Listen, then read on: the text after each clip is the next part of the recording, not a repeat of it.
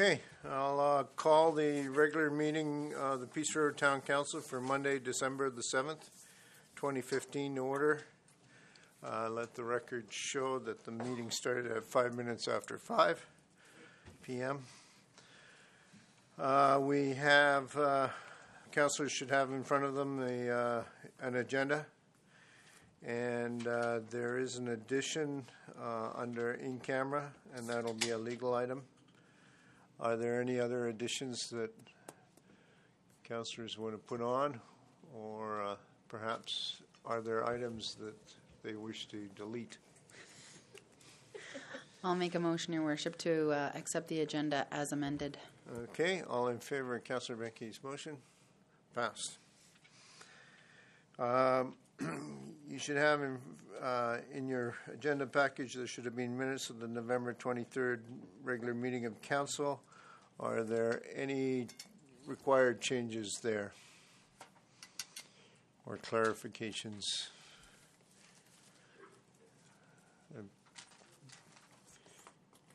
Councillor Burr? I'll make a motion to accept the minutes as presented. For November 23rd, yes. 2015. All in favor?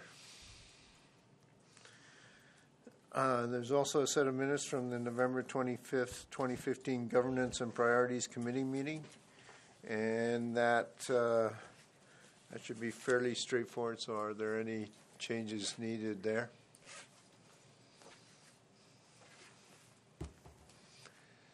Is there anyone who wishes to make a motion to accept the minutes as written? Your Worship, I would put a motion on the floor to accept the November 25th Governance and Priorities minutes as presented. All in favor of Councillor Needham's motion? Passed. Mr. Parker, are there any public hearings? There are none, Your Worship.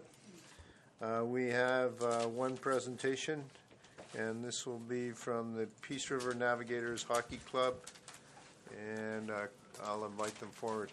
Your Worship, I'm just going to excuse myself for the presentation. Okay, very good.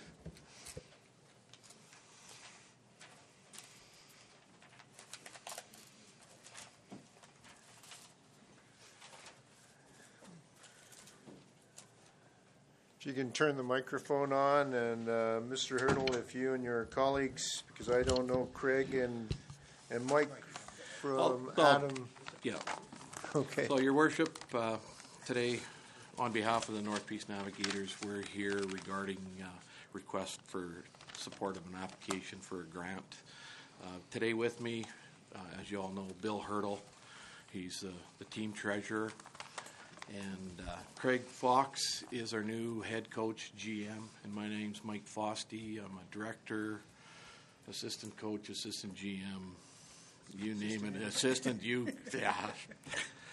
I've been with the organization for 11 years now. Craig, like I said, is new this year. We are unfortunate we lost Darcy Hogan to a higher class league over in Saskatchewan. So, you know, we're kind of starting fresh with a new face and trying to make things happen as we have in the past.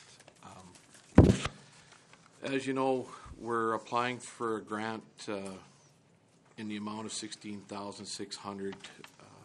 Bill had submitted the grant application to cover the cost of signage at the arena. We get invoiced for sign space rental on a yearly basis now. Last year, I believe you're all here except for Chris. Darcy made a presentation regarding the economic impact of our hockey club within the town. Nothing's really changed about that economic impact. We still have kids that come from out of town to play. Their parents come to watch, so they have to have some place to stay. So the hotels, they have to eat, gas, that sort of stuff. We pay, or the kids pay billeting fees for staying at the houses, so they've got to, you know, those houses where those kids are staying, they have to bring in extra food, so the grocery stores. So the economic impact has not changed regarding our hockey club. What has, the on-ice product, I don't know if if many of you follow us, but right now we sit in second place within our league. We just came off a 15-game win streak. Unfortunately, we lost on Saturday night. It's just one of those things that happens. And but right now, the on-ice product is a pretty good product. We're farther ahead than where we expected to be at this time. With a change in the head coach and bringing in people. Again, we had a big turnover this year. We only have 7 returning players. So, Your Worship, could you have the presenter speak up and a little clearer, please? Sorry, Oren. So this year we've had a big turnover in hockey players, but the on-ice product is still as good as it has been in the past. We are getting fan support. We do notice that at the gate. The off-ice product, we are still trying to support the schools by handing out tickets. We can't hand out as many tickets this year because of the economic impact that sponsorship has had this year. Our sponsorship is down 40% just because of the economic impact of the oil field and companies not, coming through because of where everybody stands. So that is something that we are really trying to deal with. I don't know if you have the application in front of you. Right now, if we do get the grant, we're still projecting a deficit for our hockey team. We are working on other methods of trying to raise funds. We have old jerseys that we're going to try to sell squares on. We've got a lottery ticket, or we've got tickets we're selling on through a lottery license on 2 tickets and parking pass to an Oilers game. They're premium tickets plus a $500 second prize that will be drawn on December 19th. So, we are looking at other ways to raise funds to help us get to where we need to be. But the sign application will, if we don't get it, we're going to be in big trouble. And I know if we don't have some place for these kids to play, they're going to go elsewhere. They're going to take their talents other places. That's an economic loss to within our community. It's an economic loss to the Peace River Minor Hockey, who run the food booth during our games, and we know they do fairly well off of those food booths. So, we're asking for your help to help us continue to be the team that we are and be the face of Peace River when it comes to the hockey community within the Junior B. One thing I'd like to mention is last year we won the championship. We were the top team in the league. We went to provincials. Unfortunately, we lost the gold medal game, 3-1 to Edmonton. So we are well known throughout the Junior B community, especially within our province, of the type of product that we do put on the ice. I don't know what else more I can say or ask for here, but so if you have any questions. Any councillors have any questions? Now's the time to ask. So the signage that you brought in this year, can you say what that is, or? I'm not sure what our signage is this year. I believe it is down. We've had to take some signs down, Elaine. Give me a second here. Put some glasses on. Sorry. Yeah, last year we brought in sponsorships and signage. We don't always break it out because some of the sponsorship includes signage. So we brought in $181,000 last year in sponsorship.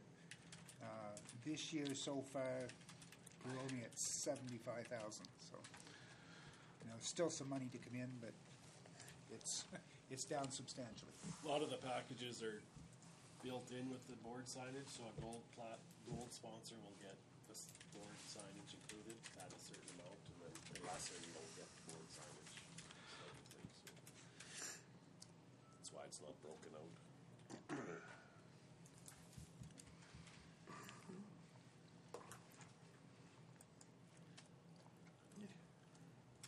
So how many players do you have this year? Right now, we have 21 players within our organization. Yeah. We leave. You got to understand, junior hockey. There's a cut down date called the first cut down date's December 1st. So you have to be at a maximum of 25 players.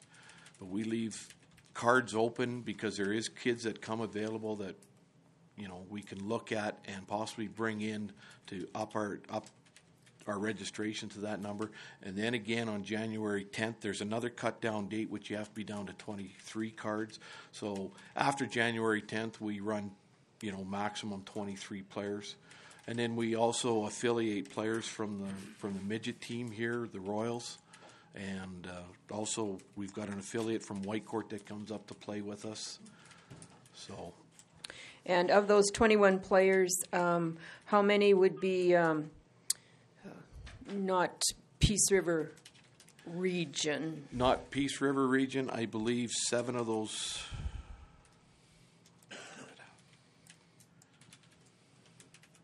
I believe 7 are not from the local, what you would call Peace River. We call the Peace region would be High Prairie, Falher, Grimshaw, Manning, Lacrete, and then, So how many need billets? 8.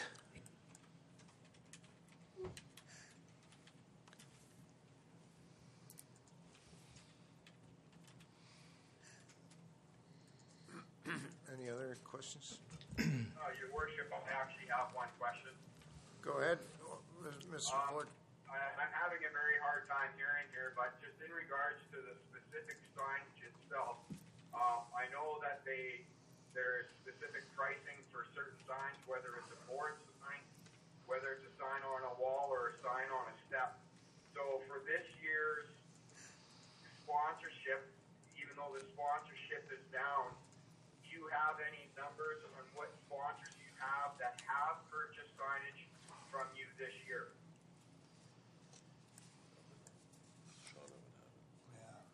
Shauna would have that, but we don't have the exact information.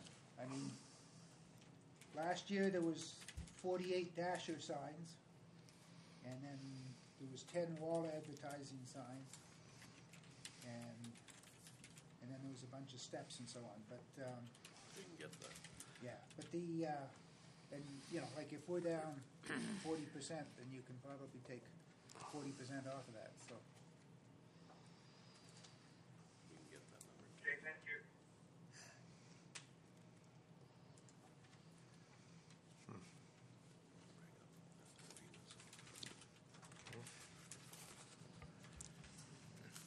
Well, seeing that there's a pause in the discussion here, so perhaps talk to me about, you use the word kids. Well, I think the overage players is 22, so I'm not sure I'd use the word kids to describe these things. The overage is 21, Colin. We do. I'm sorry, the bottom end? Bottom end, 16, 17. 16, 17, yeah, but you don't have many. You don't have many kids out No, there with most of them cages are- on their face. Yeah, most of them are 18 to 21. Yeah, okay. But So, to me, they're still kids. okay, fair enough.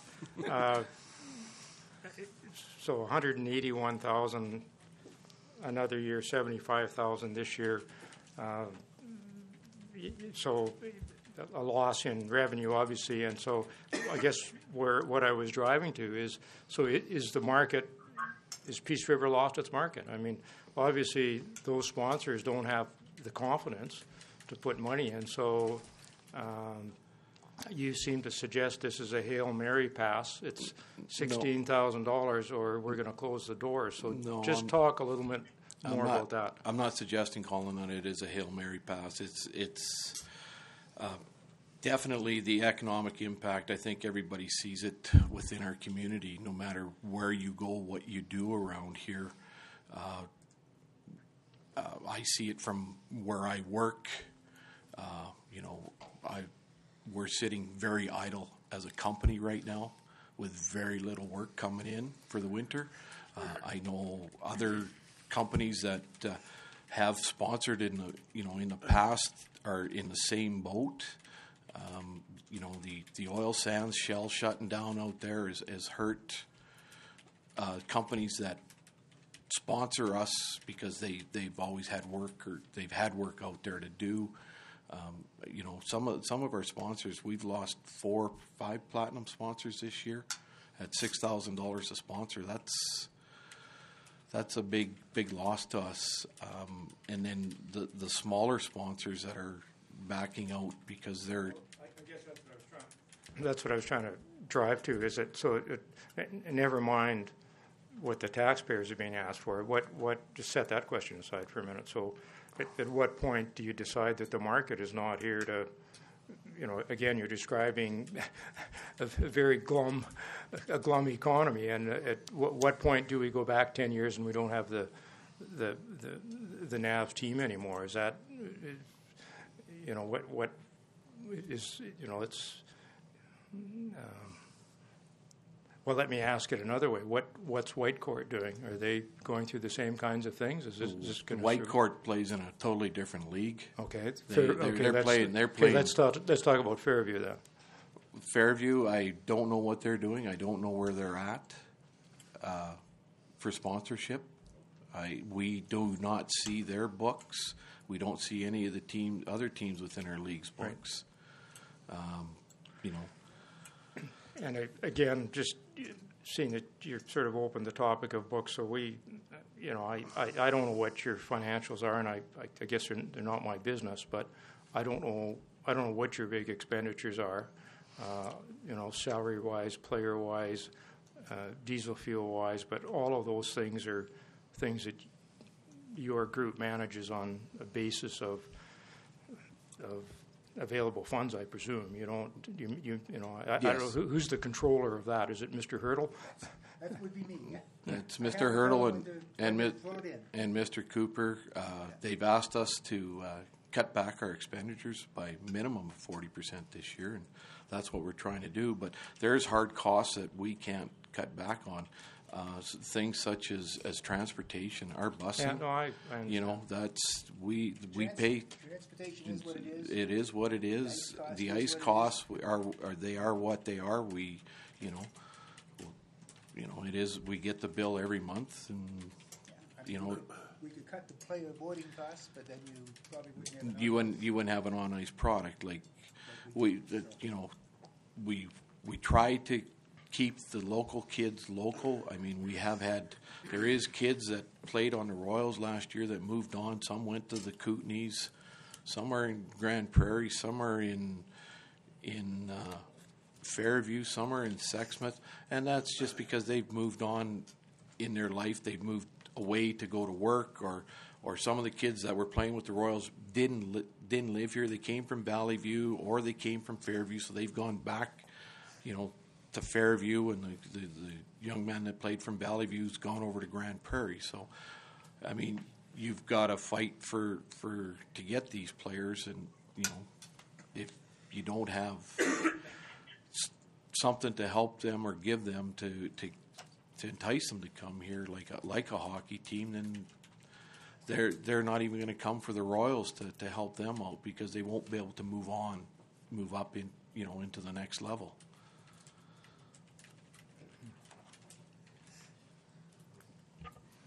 So you have here, Mr. Hurdle, last year's presentation to council by Darcy Hogan, and that was the economic spin-off. So do you want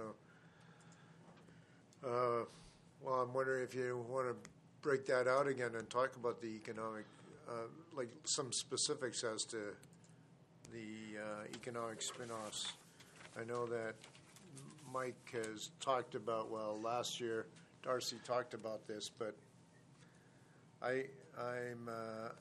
you need to refresh my memory as to what the economic benefits are in terms of hard costs. That's right now, Your Worship. We don't have those costs. Darcy, when he left, it was such a short turnaround. He didn't leave us any of the information that unfortunately that he had presented to you last year. It was a bang thing with him, and we were kind of caught off guard a little bit by it as well. So we didn't get all the information from him. I don't know where that information is. the hard costs. I know things like busing. You know, we're looking at $38,000 just for bus rentals, which are, you know, stay within the community to the local, you know, bus outfit here.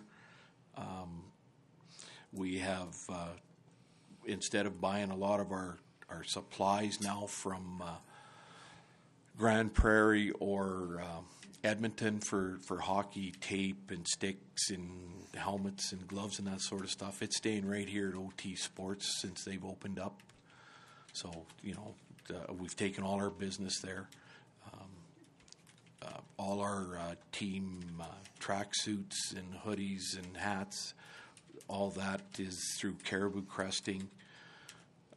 You know, so there is definite economic spin-offs that come this way. How many tournaments in Peace River would this hockey team host, I guess, a year? We don't host any tournaments, So Elaine. There's no tournaments at our it's level. Games, games. Games, yes, it's straight games. We will host 18 home games, and we can host up to 11 playoff games. It depends on how the playoffs go. So 29, 30 games, well, including exhibition, so 31 games possibly host within our community. All the teams that do come in from outside, like Fort St. John's coming here next weekend for 2 games. They're staying overnight at the Sawridge, so they've got meals, they've got hotel rooms, that sort of stuff. All the teams that do come into town usually order pizzas from Domino's, Panago, Boston Pizza, Matt's Pizza as well, you know, for their bus trips home. I know we do when we're out of town, we order pizzas for the guys to get some nutrition into them. So part of the issue, though, is you've come to us for a number of years and asked forgiveness, and we've forgiven basically the what's owed to us on the sponsorship, on the displays. And really the whole point was, let's wipe those slates clean and let's start from zero, and then we'll go from there. But you're asking us for $16,000 now. I'm assuming that's because it's money that you can't raise through the sponsorship program that's out there. But even in the good years, you're having trouble making ends meet. So I guess this kind of goes a bit back to what Councillor Needham was talking about, is do we really need to rethink the economic paradigm that you guys have? Because we can't be,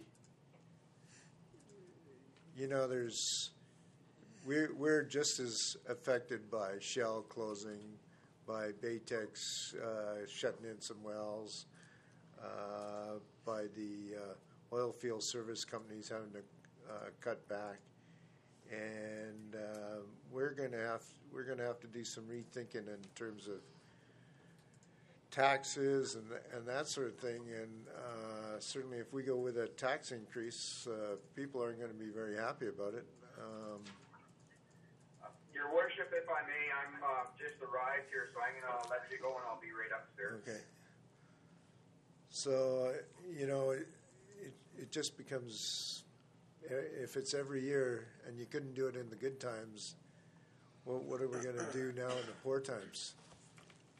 Because we're affected by the poor times, and I'm not sure if the taxpayer is going to be that keen on a grant of $16,000 to, not everybody's a hockey fan out there. no. We can tell, yeah. Is the ask this year for the 2015-16 signage? No, ask is for the 14-15 signage. And are we correct in saying that you're asking a grant for $16,000 to cover the signage? Yes. Yeah. the invoice that we've gotten from the town. So just so I understand, so the town charges you 16 grand for and then you collect the revenue from the signs, except for the ones that weren't listed? Well, no, they sell the sign. We sell the signs, and the town is charging us rental space on the boards to put the signs up. Signs are paid for. So alternatively, if the town could, So alternatively, what's happening here is we're soliciting the money from sponsors, and then we're turning around and paying money back to the town to use that. The sponsors are on the they, you know, when we go to them, like when we first started this process, there was no charge for using the boards for sponsorship.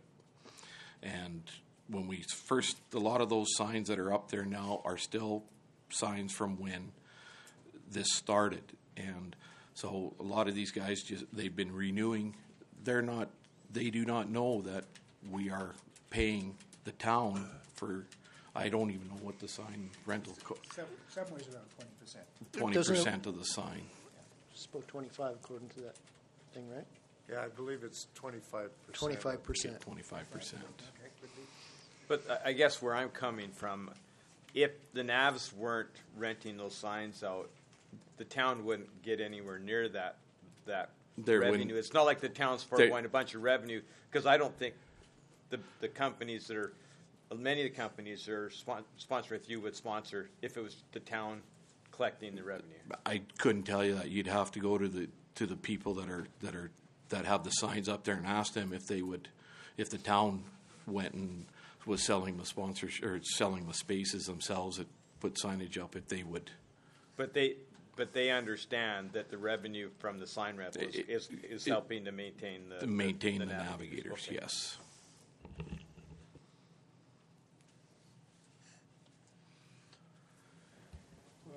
Just a couple of questions, Your Worship, and I have to apologize. I had a really hard time hearing coming down the hill. Sorry.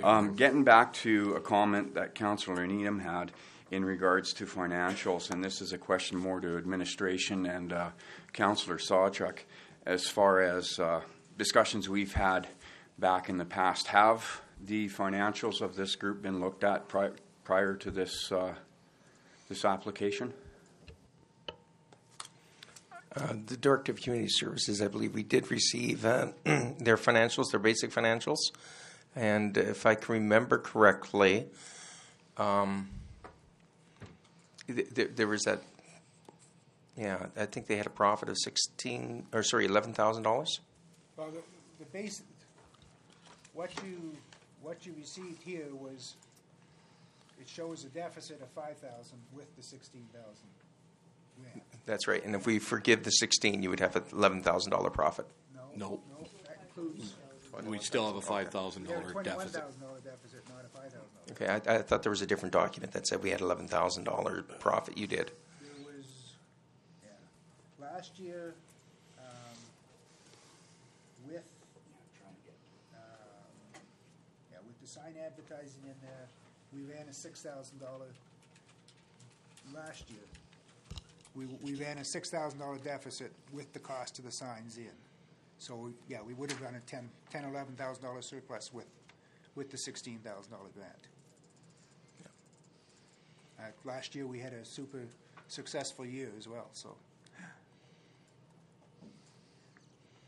another question I have is comes back to conversation I heard when driving in, was in regards to hosting tournaments. I heard that you don't host tournaments. That much I do know because I volunteered with your group for about 6 years. What about, I heard some discussion in regards to back-to-back games. There's an example of a team coming. They're going to stay in a hotel room Friday. How many times does that happen during your season for back-to-back games here? Well, there's lots of back-to-back games, but it's not always the same team. Because of our travel, our circumference of travel being, maximum 3 hours out to Fort St. John. Fort St. John is about the only team that will come into Peace River and do a back-to-back and an overnighter. We go there and do the same thing at the end of the year this year. So that's approximately once a season? Once a season, but again, it could change. It it depends on the team or how the schedule gets done. But it's approximately once a season for one team coming in for a back-to-back. Okay. And my last question, Your Worship, goes to Director Bell. In regards to the signage that is currently in the arena, there is numerous user groups besides the Navigators, minor hockey, figure skating. Do we have all the signage separated as to who's and what those values are? Yeah. And how are those bills being looked after by other groups? In what regard? Are they being paid? They're much smaller amounts, so that I think that's the first thing to note. Minor hockey, I think, had about 3, 4. And just to note, it's not 25%, that's a supplement. There's a yearly fee in the fee bylaw. It's either $250 or $300 per sign. 300 per day. 300 Yeah. per sign. I hear 300. So they're much smaller, but yeah, there are a couple others. And I think, like, we charge $12.50, I think, for it, so it's a little bit less than 25%. What happened to all the money you get from the alcohol? We approved the use of the mezzanine for the serving of alcoholic beverages. We last year we made a grand total of what was it? Like we made about 5,000, and then time you pay your license and workers and stuff. Insurance. Yeah, insurance. We might have made a couple thousand at the most. Probably up the gate a little bit, I would say. Yeah, might have upped the gate some. The best games we have for that is the Fairview games. The Fairview fans like the beer garden. They still have to drive an hour home. So just so that the group knows here, were you aware that the town council has a recommendation from staff that says do not provide this grant to you? Okay, I just told you that. So I'm listening very carefully for a reason not to support their recommendation, and I still haven't heard one. So does he have a reason? I've got time. If you guys want to talk, I'm here to listen. But we've done this 3 years in a row, and I was very reluctant. And if you check your notes, you'll find I made the motion last year. Maybe Darcy just did a better job pitching it. I'm not sure, but I'm trying to find a good reason why we need to do this, and I'm struggling. Did he leave a reason not to? Did he leave a reason not to grant us the grant, the arena staff? You had mentioned that the guy had said that he didn't want us to get it, or you shouldn't do it for us. Did he leave a reasoning to why? Well, I guess there's could you- actually 3 reasons not to do it. Is that the invoice for the 2011-2012 season was there was an outstanding debt of $13,545. We forgave that. The 2012-2013 season, there was a debt of $13,250, or at least the invoice for the signage. We forgave that one. We waived that one. And then for the 2013-2014 season, it was $15,350. So, that gets back to my comment about every year it's the same story, and we're in probably as worse a position as you are in terms of trying to make ends meet, and you're asking for $16,000 this year. So 26 plus 15, it's basically $41,000 we've forgiven so far, and we're not even considered a platinum sponsor.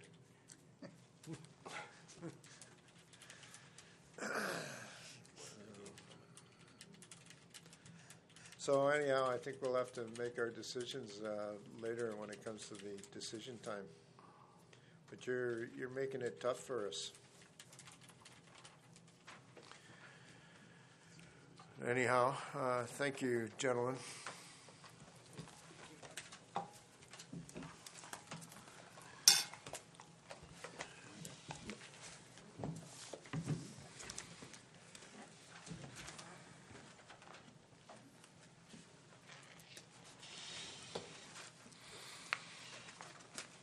I understand there's two bylaws.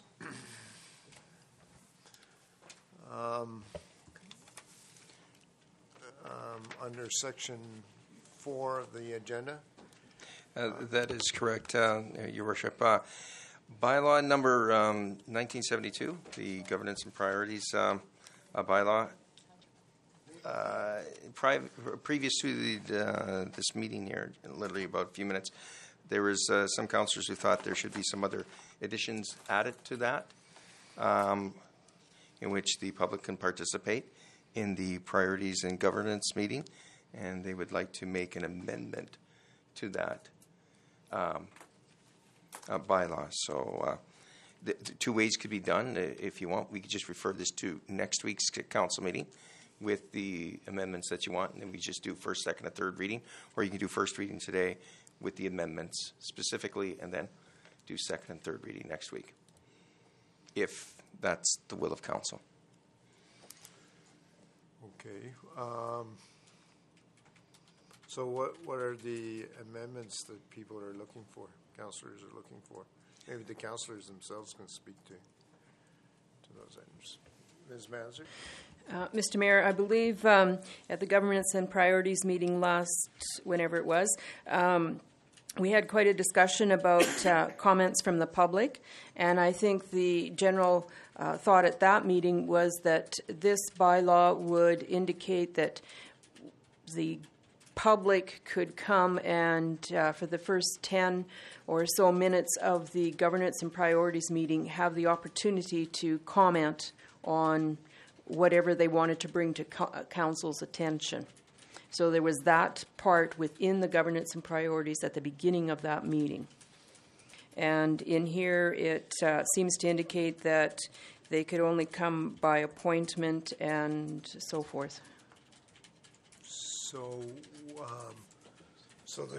the public input part, we're just going to restrict it to Governance and Priorities committees, or what about council meetings? There was a discussion about that too in the procedural bylaw, and the thought there was that we would have public input or comments on items that were on the council agenda, within the agenda after the presentations and that sort of item, but only on agenda items for the council meeting. So how long were you anticipating that we would allow people to bring forward their issues and concerns at a GMP meeting?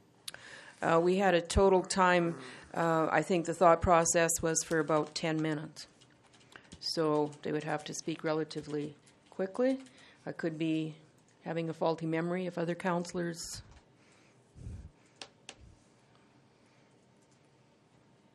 Did you remember that, Mr. Sawchuk, or you're thinking differently? I actually thought it was a little longer, but I thought we were pushing for 15 or 20 minutes or something total, depending on how many people are there, obviously. We had that. We also, on the documents, had changed from 5 minutes to 15 minutes for actual booked presentations by the public at the council meetings. Mr. Burr might remember more as well. That was my recollection as well.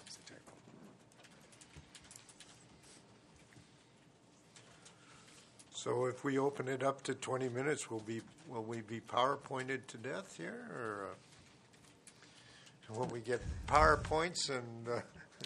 No, I think the total time was 20 minutes.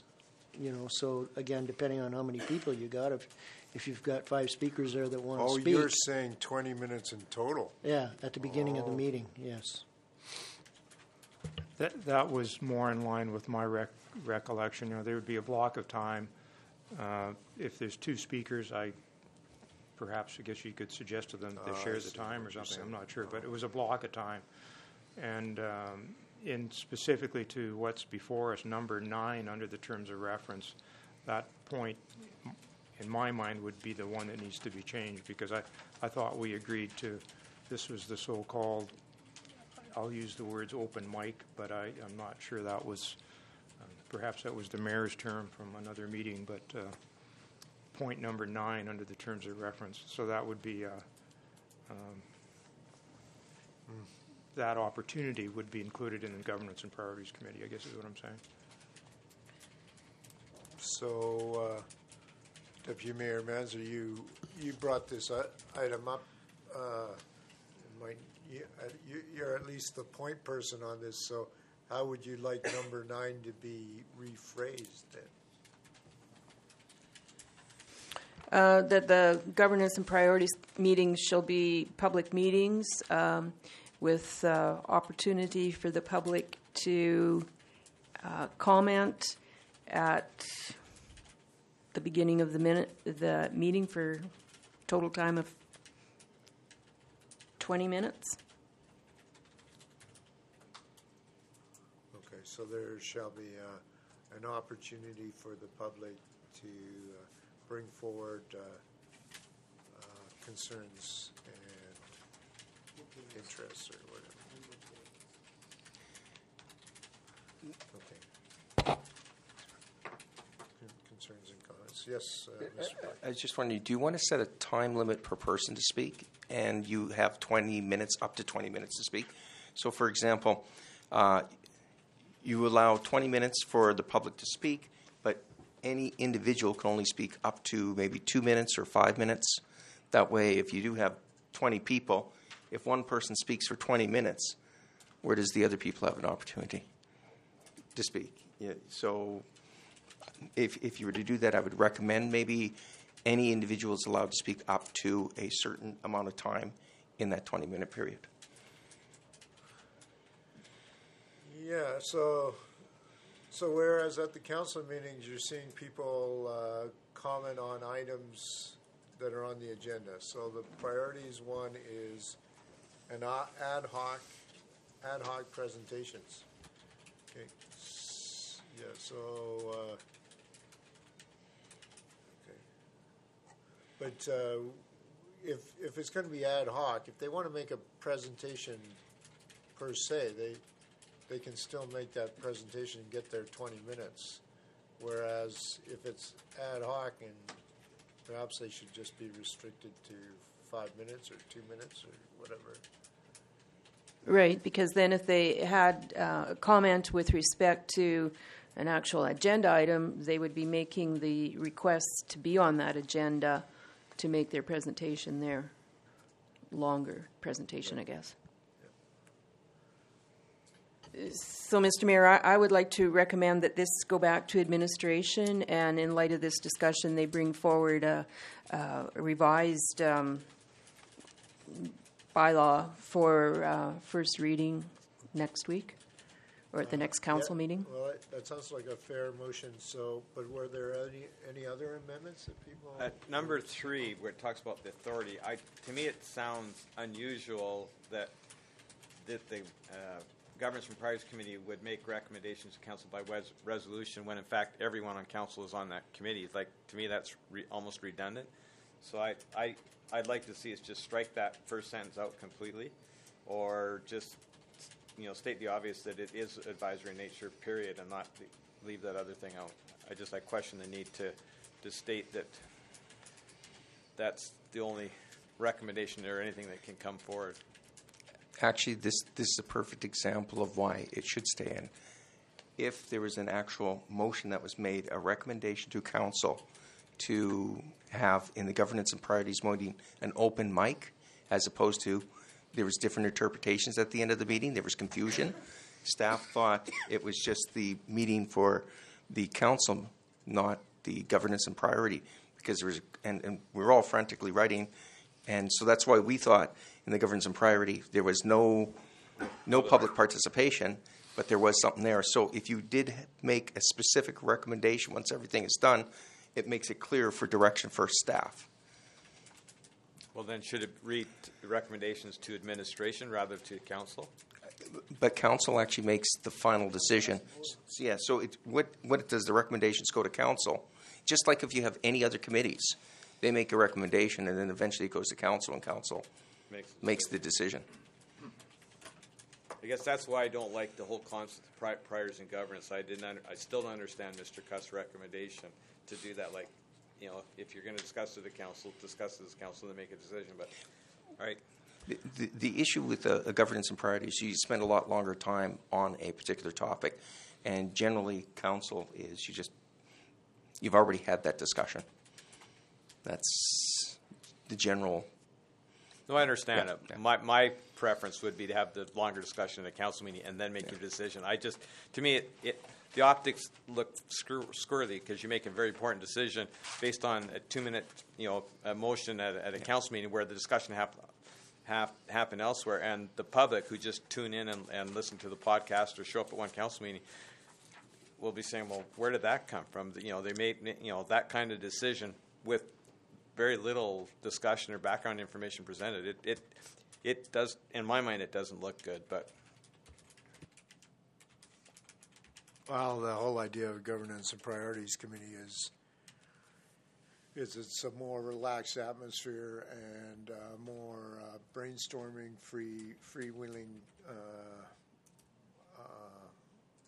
freewheeling discussion of ideas, rather than something that's got Robert's Rules of Order pushing the agenda along. Could I ask, Mr. Parker, so an example of a motion or resolution that might come from a Governance and Priorities Committee, how would it be worded? A lot of times it'll be worded very similar to the motions that you have in council, except for it would say the Governance and Priority Committee recommends to council the passing of bylaw number 1971 or 1972.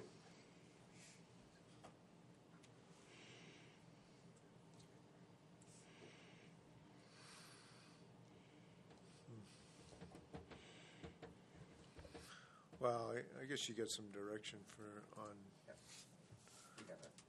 this item. Were there any other amendments that people wanted to see besides Mr. Burr's desire just to get rid of the GMP altogether?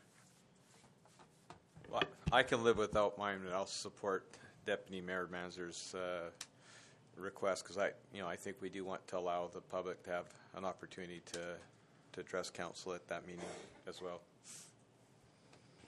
So just to clarify, so number 9 needs to be clarified in my mind, and then number 12, hear from delegations and or refer delegations to council. Delegations may make presentations to the government by appointment only. So I guess what I'm driving at is our public meeting or our procedural bylaw will still have a presentations component to it. So this doesn't dilute what we're doing there. Okay.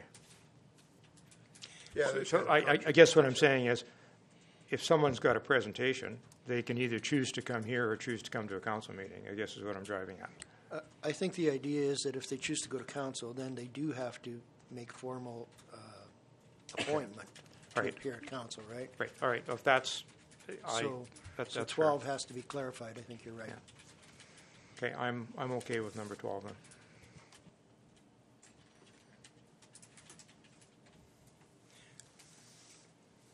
What I'll do is I'll also send out the changes prior to it actually gets put in.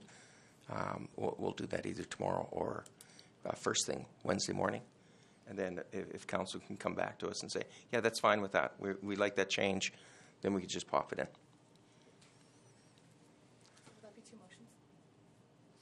No, there's just one motion here, Deputy Mayor Manzer's motion. So the difference between a GMP open mic and versus an open mic at a council meeting is the open mic at the council meetings is somewhat restricted in terms of what people can speak to, whereas the open mic at a GMP meeting is anything goes. With some time restraint still. Okay. they do have an option if they want to make something a little more formal and want to PowerPoint us. They can make an application to the CAO. Okay. What does what town of Whitecourt do, Mr. Burr? You've studied there. I believe that they allow at the start of the council meeting up to 10 minutes for any individual to show up and give a short verbal presentation on whatever they want. But they're quite. I think it's 3 or 4 minutes is all they don't let people get up and ramble on, but they have allowed to state whatever they want. There's no limitations on what. And these are at council meetings, and That's at the regular council meeting. They don't have a GMP style. I don't. Yeah, this is some time ago. I reviewed their format, but it was at a regular council meeting they were doing. I don't think they had. At that point, I don't think they were holding P&Gs. Do they? Okay. Well, anyhow, we got Deputy Mayor Manzer's motion on the table, and could you just, Ms. Fallon, could you just read that back to us? It's moved to recommend that the Governance and Priorities Committee bylaw 1972 go back to administration for revisions and that they bring back a revised bylaw for first reading next week. Okay, all in favor?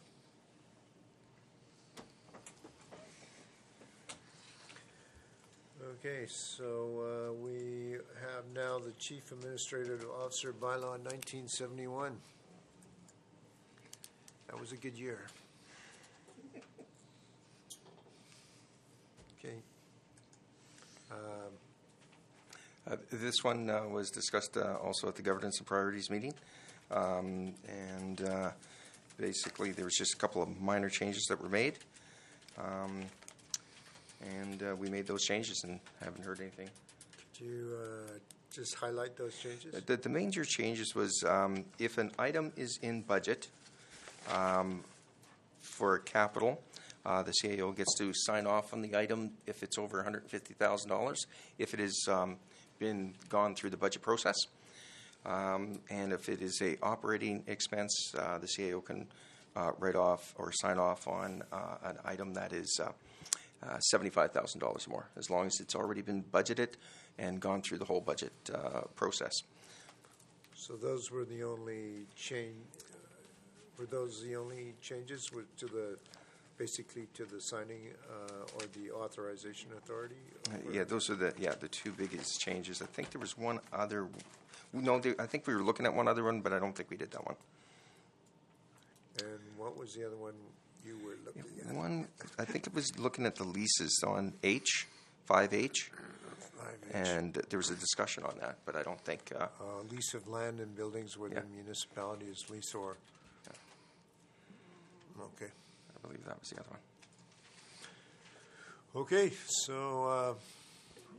That's right. On M, there was some changes.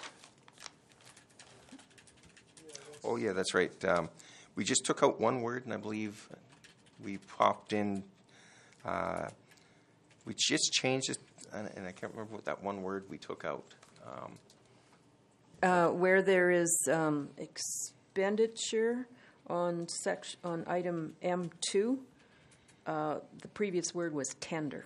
Oh, that's right. And we changed it to competitive bid process because we don't just do tenders, we do various ways. Yeah. Okay. So I have a couple of questions, Your Worship, regarding the in item 2. It talks about the title. It's COO's apostrophe S bylaw, which implies that it's the COO's possessive bylaw, which I think it should just be the CAO bylaw. Mm-hmm. And then in H,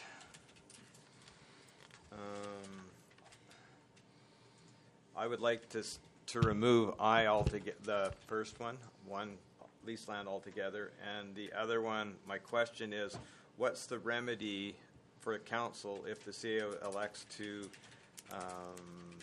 lease below market value?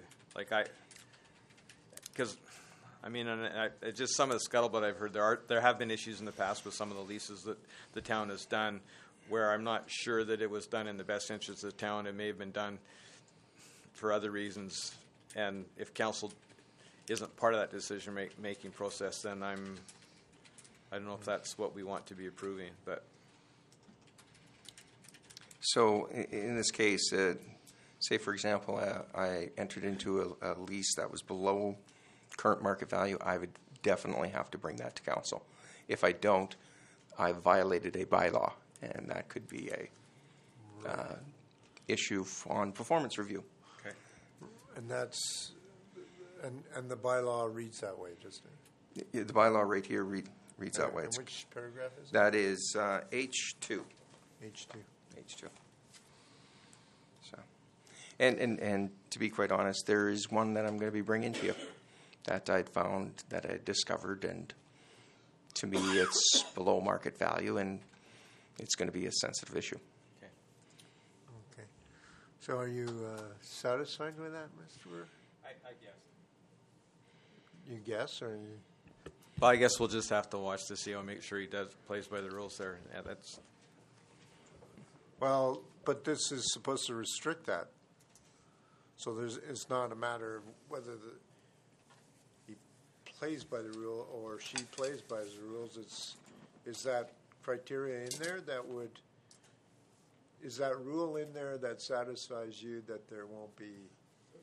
Well, I think the bylaw states that as long as the CEO is entering into a lease agreement at fair market value, he can go ahead and do that. That makes sense. And our recourse is if he doesn't do that, that's a performance issue. And to me, I don't know whether we have to have it in there. That could be cause for termination if that happens, irregardless of that. But well, the way that I read H2 is that if we are leasing at or below fair market value, not leasing property to somebody else at or below market value, that we as the town are leasing that at or below market value, is how I read that.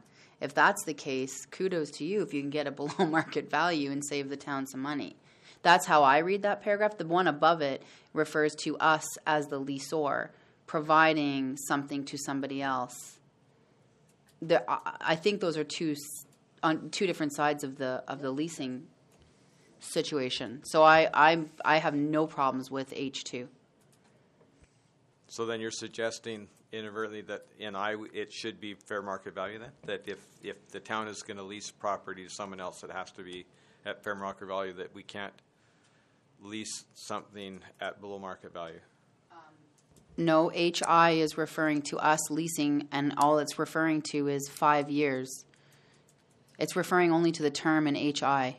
In H2, it's saying if the town is looking to lease land or buildings, that the CAO can enter that as long as it's at or below current fair market value. So he cannot lease it for above fair market value. If we're looking for space and we need to lease it, No, I so like understand the that. fire hall. But in the first case, then if we are leasing, or if the town is leasing some property to someone else, That's not what HI is referring to. HI is only referring to the term. It doesn't say anything about value. well, I guess that's my point. Yeah. Should it not? So your concern is so the concern that you brought up is not addressed in this bylaw. Yes. And I think that would be an exception if we're going to look at things like that. We also have to take into consideration that we do have these lease agreements with certain nonprofit groups in town. I think, you got to be careful because all this is saying is that the CAO has a right to enter into a lease for a 5-year term. And I think, as Chris has brought forward, the CAO has brought forward, is if there's any lease in there that is going to be below fair market value, he will bring that to council. So it's not stated there.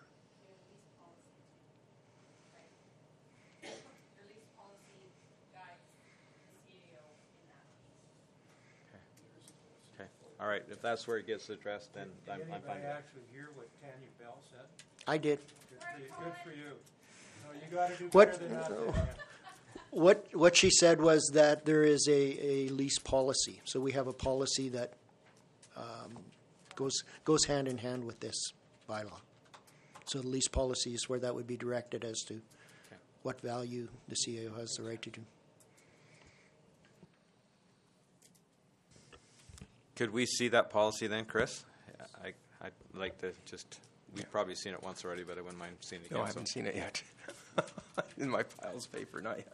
So is, Actually, I might be able to Mr. Parker, is Mr. Burr's concern even addressed in the bylaw? So his concern is that you would lease municipal property, not saying that you would do this, but the scenario would be that the CAO leases to his friend, nudge, nudge, wink, wink, a piece of town property at less than fair market value. Is there some, or is that all addressed in the lease policy? Yes, I think there's two things. He's more concerned, I think, that I would physically get the town to enter into a lease in which the town would be leasing the property and it be above fair market value. I think that's the one concern. Right. And yeah, so we would, I have not read that policy, so I don't know if Director Bell has, and she can add more comment to it. Does that...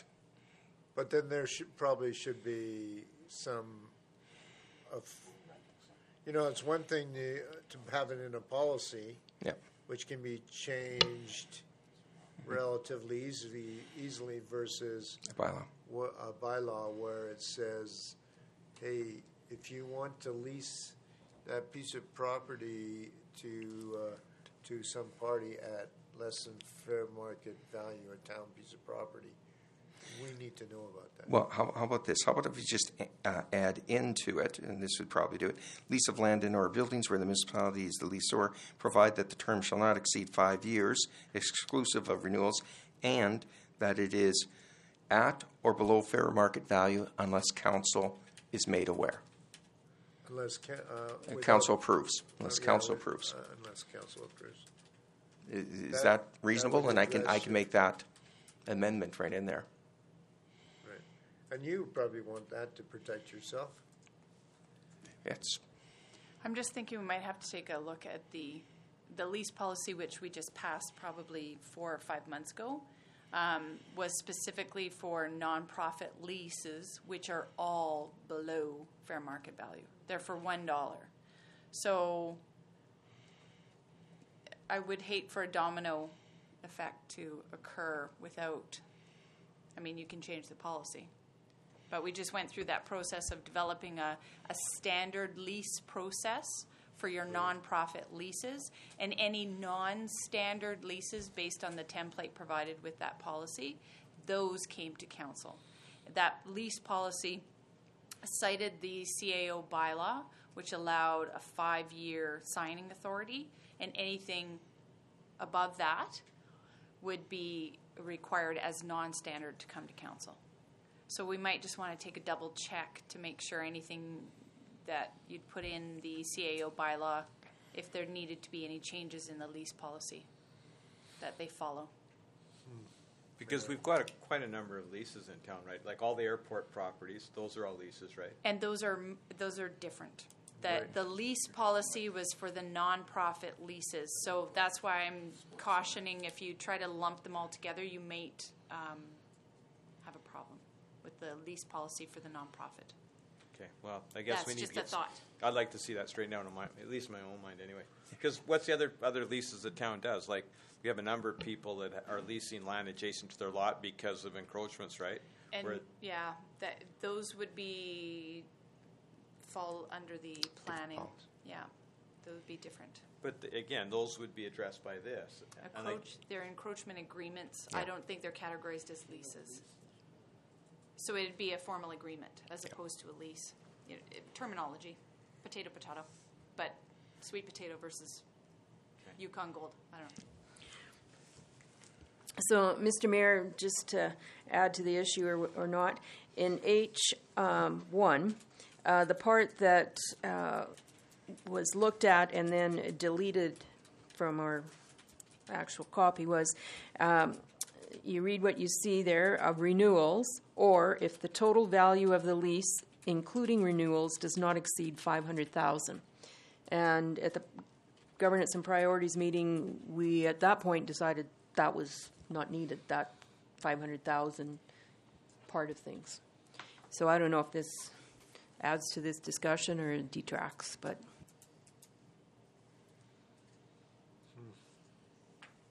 So maybe this needs to also go back and come forward with more information, particularly with respect to Section H. I would like to see that clarified a little bit so I exactly know what we're getting into. And I mean, Yeah, I'd like to see a backstop actually in this bylaw on the lease policy, but you could even put a third paragraph that something about leases to non-profits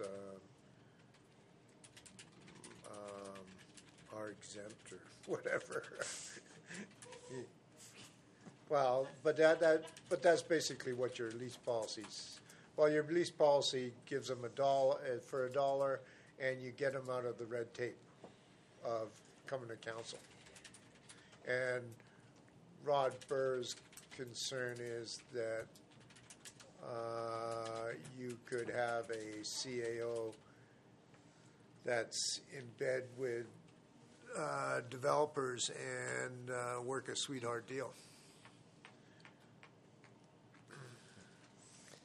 I have two other comments elsewhere. Beyond this, I'd like to address as well. So outside of this? Outside of H, which I think we've Okay. discussed enough. I think Chris now can go back and rejig it and take a look at. Yep, I've got the general idea. The other questions I had, it goes back to in the position description. If I can find it. I think it makes reference to the operational budget and the capital plan, and I thought we were moving to a 3-year operational plan and a 10-year capital plan. I guess I would like to see this bylaw specifically state that. Would you want to be that prescriptive in this bylaw? Because we're going to a 3-year operating plan because the provincial government wants a 3-year budget cycle, but they could change their mind, or they could be as slow as we are and never get it done in 4 years' time, or and the 10-year, those things about 10-year capital plan versus 20-year versus 5-year, those things seem to change with each changing government. I guess my personal feeling is I would like to see the town in the future operate on a 3-year operational plan, irrespective of what the province does. I think it only makes sense that when we're planning, developing budgets, it should be on a 3-year basis. I think it's to the advantage of administration and the different departments. They know what they can expect in the next couple of years. That every year at budget time they're not fighting to keep whatever they have. I would rather see that. And I think for the 10-year capital plan, I think it makes sense. The town should have, and I don't think we want to hold anybody to it, but I think, the administration needs to say, okay, well, going forward in 10 years, what kind of stuff do we need to lobby council to fund? Go ahead, Mr. Partner. That would be a perfect goal and objective for a CAO. So instead of it being part of the CAO bylaw, here's your goal and objective. You will provide a 3-year operational plan, and you will provide a funded 10-year capital plan. And that would be the goal and objective. And then, so that would be in your CAO's actual contract? No, it'd just be when you set forth the goals and objectives and that's each year for the CAO. You say this is one of the conditions that and you either meet it or you don't meet it. And it's based on your performance review at that particular time. That's a perfect example. If you're looking for goals and objectives for a CAO, there's an example. You had something to say, Deputy Mayor. With respect to the MGA and so on, the second whereas, I think, would speak to the MGA and whatever time frame they put there. The CAO would have to be following along those time frames. Yeah.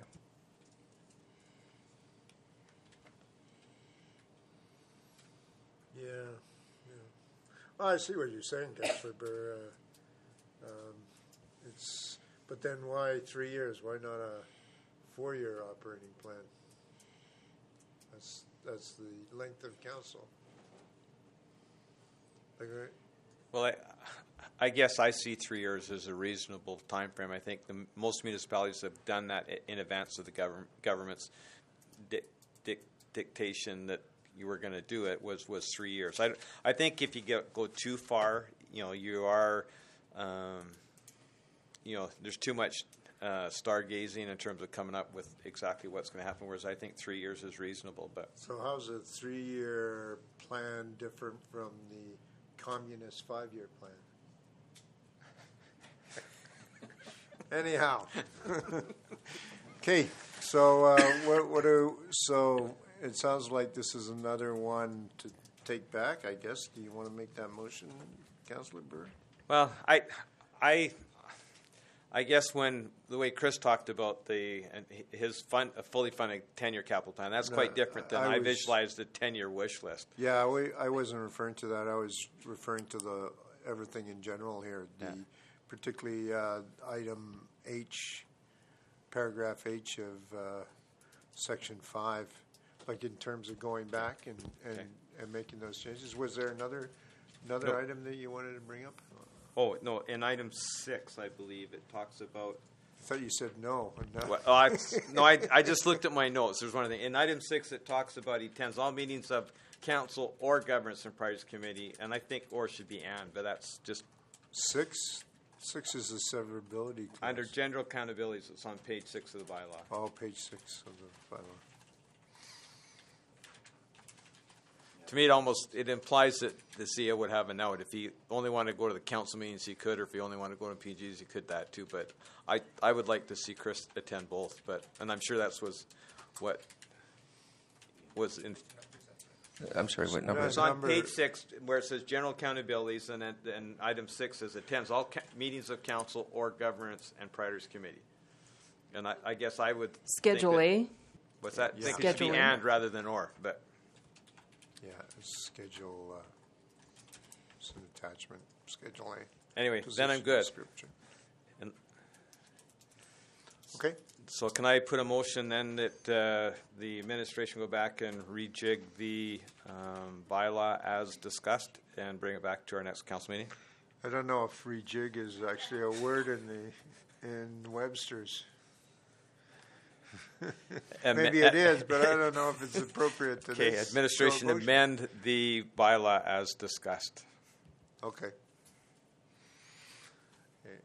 Okay, all in favor of Councillor Burr's motion? Passed. Okay, we have unfinished business. Request for decision regarding arena project funding. And I see Ms. Bell approaching the desk, and so I'll assume that she is going to speak to this item. I am, Your Worship. Your Worship and Council, the report before you this evening is in regards to the arena project. The Regional Recreation Committee has met a number of times in the last 2 months, and we bring forward the minutes of those 2 committee meetings for your information. As a follow-up item from the November 3rd meeting, the members from each council were requested to go back to their respective councils and have a discussion around the finances of a regional project, whatever that project ends up looking like in the end. What we are presenting to council this evening in this report is an overview of some of the financial picture that the town needs to consider in making a decision around a financial commitment on the town's behalf towards this particular project. Administration looked at a number of major capital projects and presents them to you for your consideration in regards to this particular item. Just a couple of items of note also before we discuss the actual financial picture is regardless of the final project, the final concept, the final budget, administration and the committee was discussing at length the need to start lobbying provincial and federal levels. We were waiting and anticipate a federal budget, which if all planets align, we'll have some support for recreational or community collaborative projects. The provincial government right now has not allocated specific funds to, thank you, Ailish, specific funds for recreational facilities. However, there is a broad category within their infrastructure budget which that has not been completely detailed. So there potentially could be some provincial funds if we could possibly do some engagement of provincial members to this project. Also, there was a brief discussion about the capital cost-sharing agreement at the last committee meeting. It should be noted that that discussion needs to happen as per the agreement between mayors, reeves, deputies on both sides, and CAOs, and a discussion of whether or not that funding has anything to do potentially with this particular project or not. What administration has provided you is a general overall listing of potential upcoming significant capital projects. And these were projects that we were looking at about a 2 or a 3 year horizon on. Please note these aren't committed by council as of yet per se. Some of them are, a lot of them are not, but they have been discussed either preliminarily with council. They are coming up in the 2016 capital budget, potentially 2017 capital budget. These were the projects of great significance in terms of their financial impact on the town. Therefore, we thought it was important to show you the broader picture of what the impact would be for any large commitment for any project, any of them. Arena being the one that we are at the table for this evening. We provide you with our general debenturing information. Our current borrowing capacity is at 31 million. Our total current debentures are at 13,214,000 and change. Thus leaving the town of Peace River an available debenture amount of about $18 million. Our current debt servicing is $1.3 million, and I'm rounding, obviously. And current funding in reserve specifically related to the Arena project is approximately $1 million. So when we look at... Could I just interrupt? Those figures that you gave, yes. Are they on these papers? They're someplace? on page 2, on the chart. First column of the under debenture information. So adjacent to that is the future capital projects that we've outlaid. And the potential commitment to these projects. Now, this is including, in some cases, some of the grants that we are aware of. In some cases, if there are no grant opportunities, this is the potential cost to the town. So it does not include, as a note, if new grants become available through the federal government's new budget, if there are provincial grants that we haven't allocated specifically. For example, MSI has not been used for any allocation at this point in any of these projects. So the fire hall, and we did give you a range on some of these projects because there'll be a potential lower end cost, or there can be a potential higher end cost depending on what the final product or final project could look like. Fire hall is a great example of that. It depends on how large of a building you complete, what you put in it. We're giving you a range. A ladder truck is pretty definitive in terms of an $800,000 to $1 million project cost. Public workshop, again, there's a range. Excuse me. The Small Communities Fund, all the sewer projects, we have just included the town's portion of that greater project. So there's the overall $11 million project, but the 1.5 is the town's portion of that. The Athabasca Hall, this is assuming we are not receiving the Canada 150 grant. I think that's probably a pretty safe assumption as of now, unless, again, the federal government comes out with some miraculous funding for that particular grant project that we haven't heard about yet. The feeder main, and this is going west with water. 3.5 million heavy-duty equipment replacement. It's an inevitable project that must be maintained. Your heavy equipment, specifically in the Public Works Department, needs to be renewed on an average of 7-year cycle. And just going back to that feeder main. Yes. Ms. Adams, refresh my memory. Yeah, it's north. Oh, sorry, not west. Okay. Well, basically northwest, I guess we could. This office is like Bermuda Triangle for me when I get in here. Sorry. Whoops. North. Maybe northwest slightly. Lift Station 5. This particular project is not included in the small community fund overall projects. Wastewater treatment plant, some upgrades there, and at this time we don't have any specific numbers, so that is on the horizon. So we're looking at total future project expenses of $13 to $19 million. So taking that into consideration, looking at what is available for the town to debenture, assuming we would need to debenture all of these projects, that leaves us, and using the lower end number of $13,600,000, that leaves an approximate amount of $4,500,000 available for debentures. Then making an assumption of a $1 million per year for the next 3 years, from 2015 to 2018, so 4 years technically. A $4 million amount could be obtained through that contribution through the mill rate. So that gives the town of Peace River a potential availability of $8,500,000 for an arena project specifically. So what administration provides to you is a number of options related to these numbers. So there's some ability to... Your Worship, I have a question before Sure. Tanya goes any further, and it relates to some of those funds up there. On the assumption, like for the fire hall, the ladder truck, that's the town's share of those costs? Correct. So you're saying the ladder truck is $1 million just our share? Like, I'm hoping we'll split that 5 ways. 5? Oh. Well, well, let's be optimistic.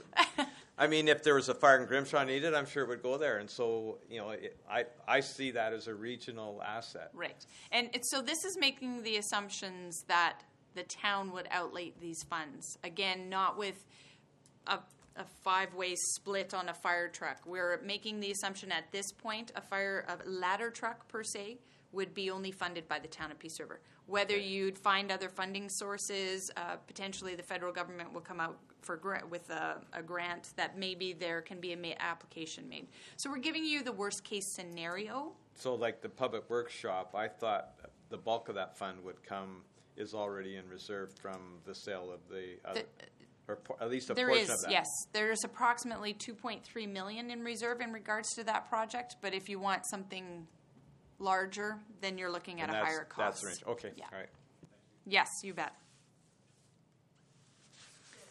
Since we're asking a question there, yes. The bottom line of $8.5 million or so, Mm-hmm. Do we have any borrowing capacity left if all that happened? No. So this is assuming that you're borrowing $13,600,000, and then the final $4.5 million is also being borrowed. Again, giving you the worst case scenario to give you some sort of parameter to make a decision within. By 2018, do we have any debentures coming off the books or no? There will be a few, but at this point, the finance manager is saying they're fairly insignificant. There's a couple coming off in about 3 years. So you won't see a huge drop in that current debt servicing. It won't go down too much. When we move into the options section, we provide you with a couple of options around these funds. And of course, if council chooses other options, that's the prerogative of council as a whole to add to the option listing. Your first option that's provided is commit to more than the proposed $4.5 million. At this point, you could look at $8 million, the full $18 million if you should choose. Not recommending that option because that does really restrict you with some other projects potential. So this does provide a higher debenture amount. The advantage to doing a higher debenture is that you can spread the expense over multi-generations of your community. So looking at a 25-year debenture or a 20-year debenture, you're spreading that cost out over more than just your immediate user of the facility or your immediate taxpayer. So if we're taking that $4 or $5 million from the taxpayer right now from their taxes, it's great up front, but in the long term, the taxpayer over the long run could pay that cost through the debenture. Just a different way of looking at it. Debenturing a total of upwards of $8 million does require quite an amount of debt servicing. So you're looking at currently $56,000 per every $1 million that we debenture. So we would be debt servicing for $8 million, $448,000 that would need to go in your operating budget to cover that debenturing expense for the annual payments. When we look at option 2, if we look at committing $4 million in debentures and maintain what we currently have committed to of $1 million coming from operation to be put into reserve, this option allows for a smaller debenturing amount. You can still do over 20 years, but it allows you that wiggle room or the play in your debenturing for your ability to cover the expenses of other projects. You're not putting your proverbial eggs in or pucks in one rink, as it were.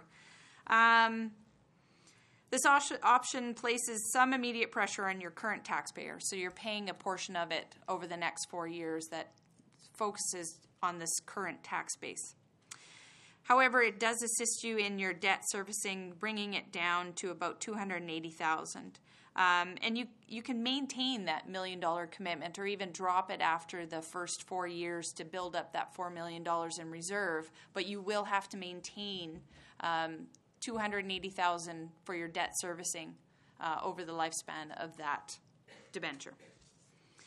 And then option 3 is giving you a little bit broader breathing room in terms of making some decisions at this point. This is very heavy information to ask of a council to make a final decision right now of how you want to make a commitment to this project.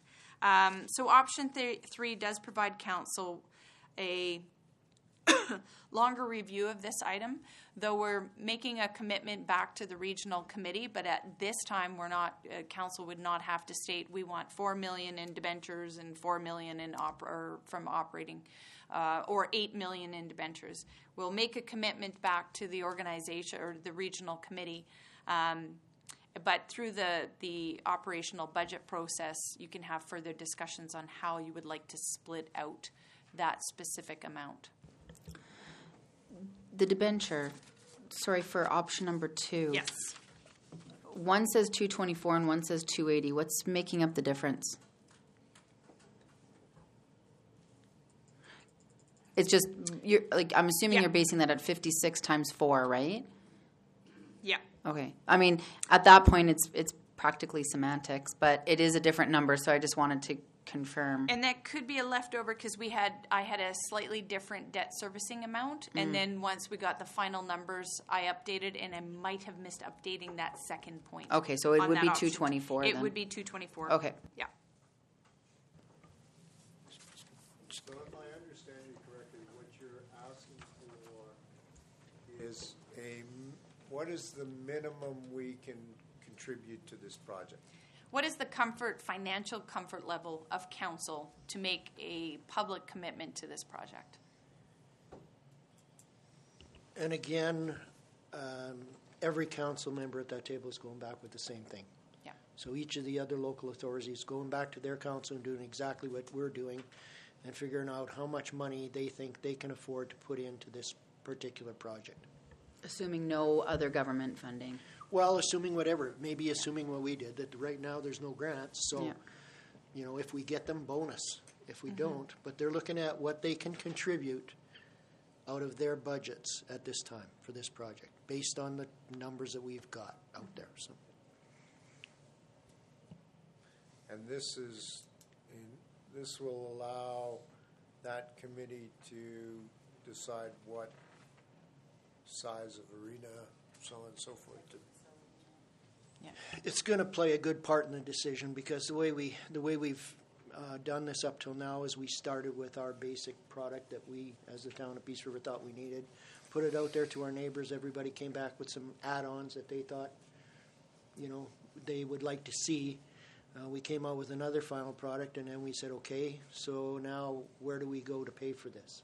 So that's what we're doing now. So at our next meeting, when everybody comes back and says, whew, that's an awful lot of money, then our next step is, okay, so if we're not willing to pay that much for this, what can we knock off of it? And then we'll be working our way back down again, is the way I see this happening. But again, I think as the town of Peace River, we have to be comfortable in what we think that we can put forward. Regardless of how much participation we would like to see from our neighbors, this is going to be a town of Peace River facility. So I think we have to be able to come forward to the table and say, you know what, realistically, this is what we can afford over the period. How we're going to do that, as Director Bell said, whether we just go and say, look, here's an amount of money, we will find it somehow, whether we debenture, if next year we have a windfall somewhere, who knows, or governments come around, whatever, but I think we do have to make a commitment and say that we're in for this much. What can you guys do? I have a question. It actually is the minutes of November 3rd. It's on page 29 or page 2 of 2. Next steps, it says, taking into account funding already established, the remaining amount of $18.5 million will be required without other funding sources. So the funding already established is kind of what? We were considering the $1 million commitment that the town had made. Yeah. And then we had also discussed the capital cost sharing fund, which came up as a discussion point that needs to be clarified of whether or not that would be an opportunity for Are we talking about the joint capital? Joint Yes. capital fund. Yeah. But that was formerly called. Yeah, in the final number, we didn't include that. No, you shouldn't. Yeah. It was an administrative discussion as an option. We were looking for all sources. Just a couple of questions, if I may. I certainly like where this is going. I don't need to get back in on the weeds, but I'll go back to your chart where we got fire halls in town and how you arrived at those numbers. I don't necessarily agree with some of the numbers that are in the blue paper, but that's here nor there. I guess we want to focus on, $8 million and the commitment to the project. But so point one, I don't agree with what's on the blue piece of paper. Okay. The $8 million is fine, I guess.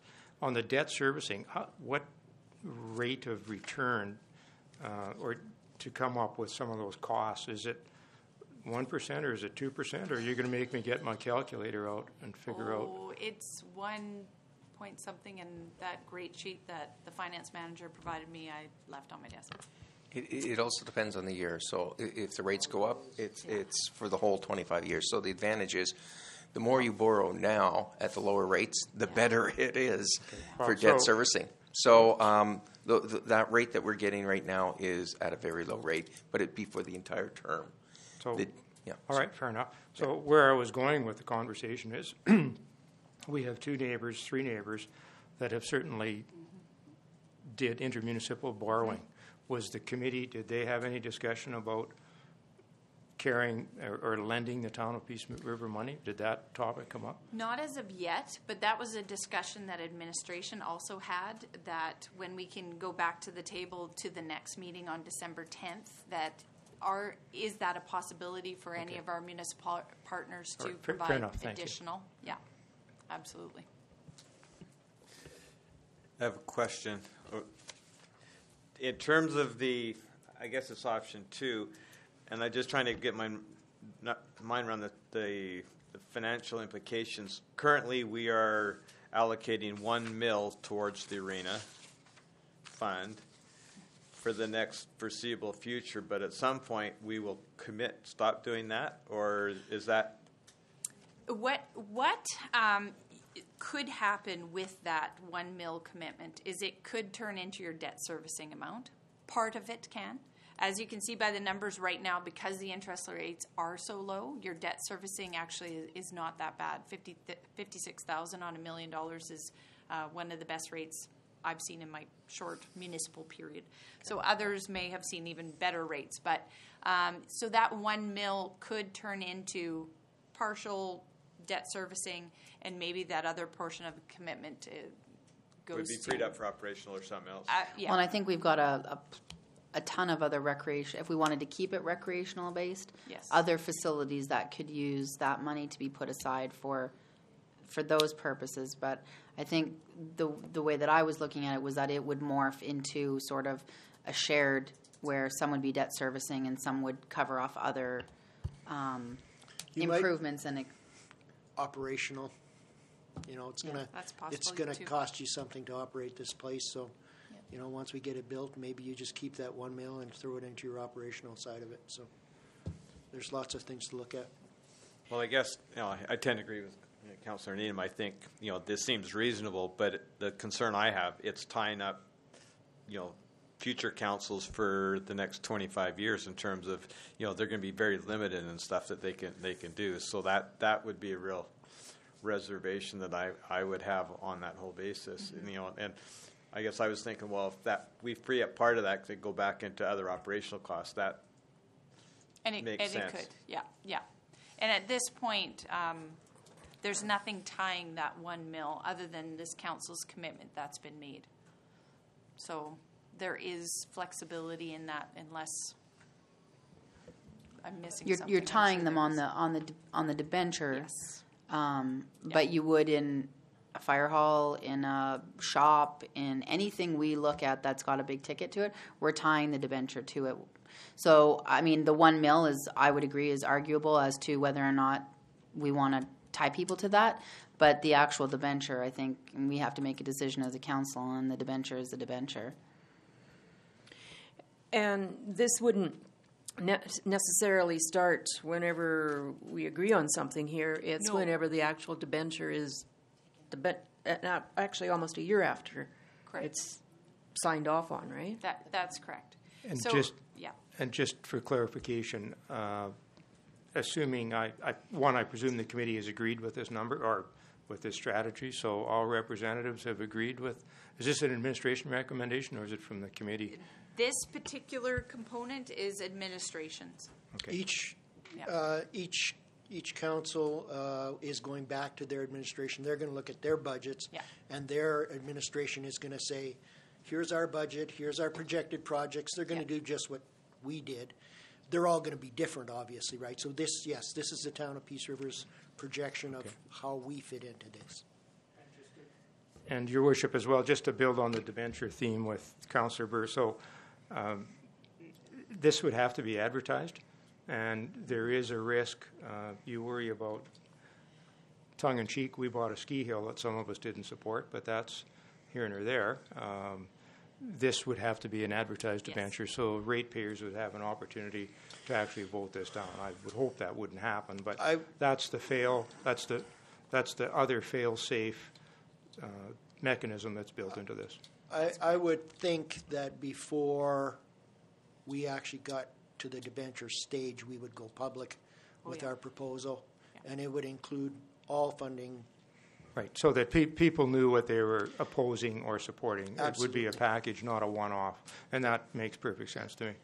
So you're voting on a total regional package, not on a singular decision by the council. Yeah. Okay. So, pretty straightforward. So you want commitment for $8 million.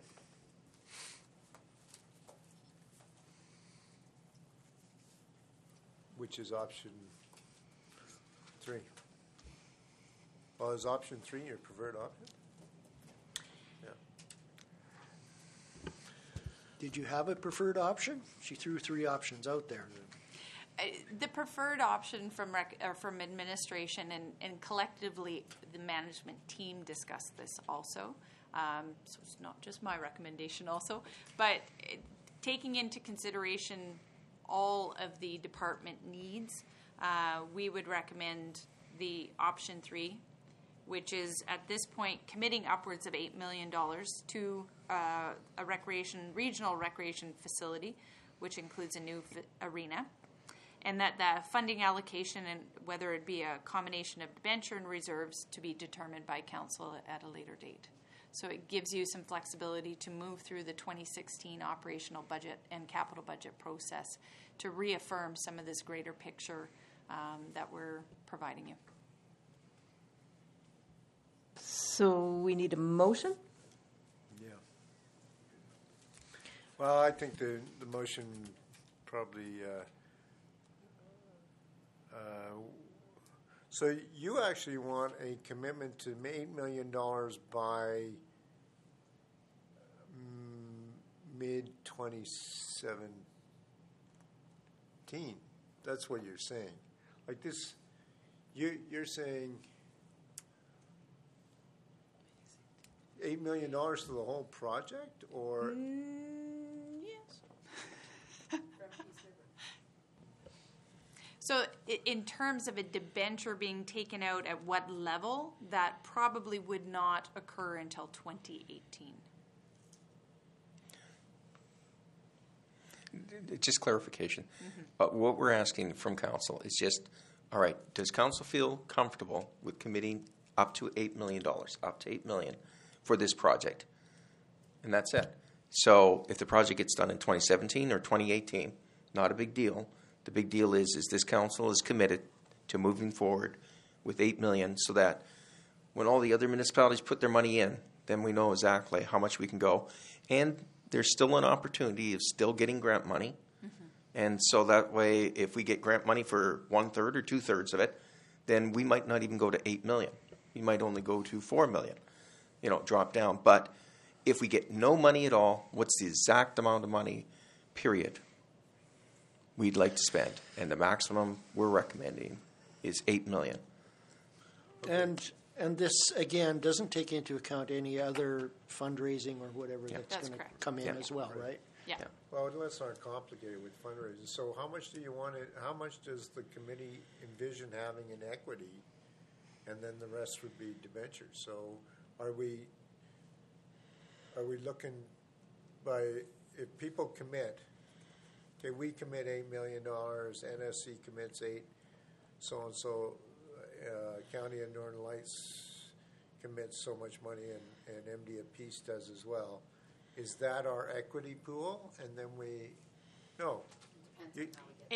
Yeah, and I'm not sure we can answer that, because at this point we don't know what. That's going to be your final pool, basically. That's going to say, if we don't get any other funding, if we get no grants, if we don't get any contributions from anybody else, this is the maximum we can spend on an arena.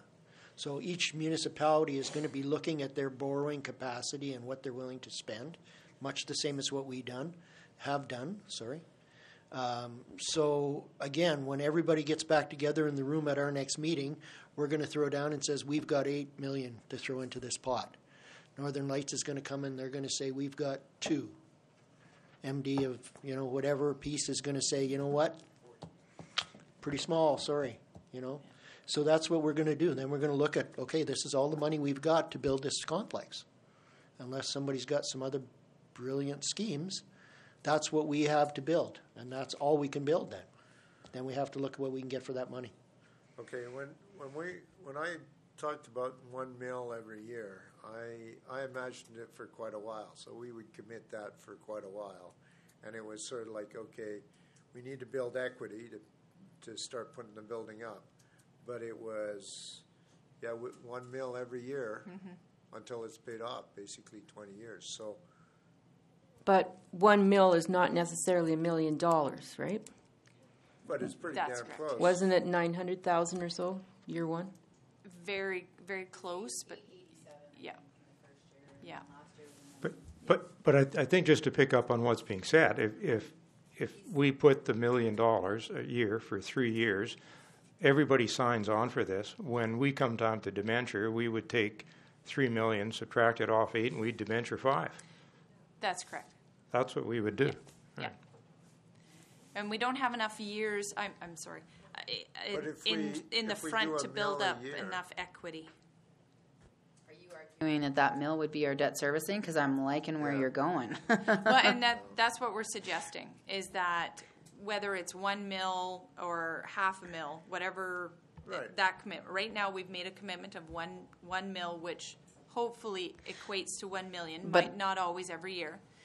That, you can utilize that for your debt servicing, plus whatever's left over, Right. because typically if you're doing $8 million of debt or debenturing, you're not going to need $1 million.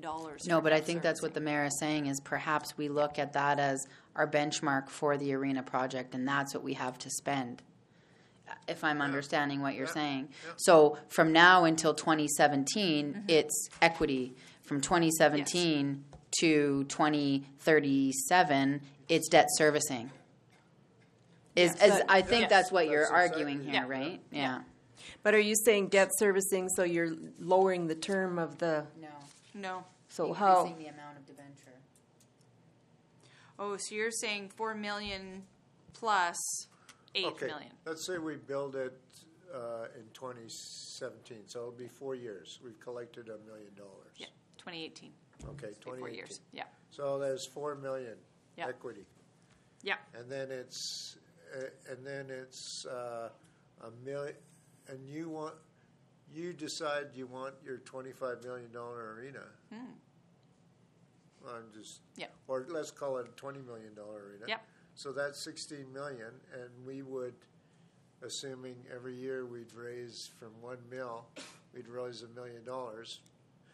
Forget about the interest costs and all that, but you'd basically you'd pay it off in 16 years, or you'd pay it off in 20 with. Well, but again, that's exactly the point. So that at the point that we take that debenture out, we're going to have $4 million sitting in the account. Right. Yes. We're still going to have to debenture the rest. And you're right. If you debenture it over 15 years and you pay $1 million a year on your debt servicing, is the debt servicing and the debenture payment itself, is that $1 million going to cover it annually? If that's all you're looking at doing, though, for what it's costing us to borrow that money, I don't think there's a lot of benefit to paying it off quicker. I think you're better off to keep the buffer and use that for operational or other projects within the community. But Well, as long as it doesn't limit your borrowing power for other things, right? Because if you tie it all up in this one project.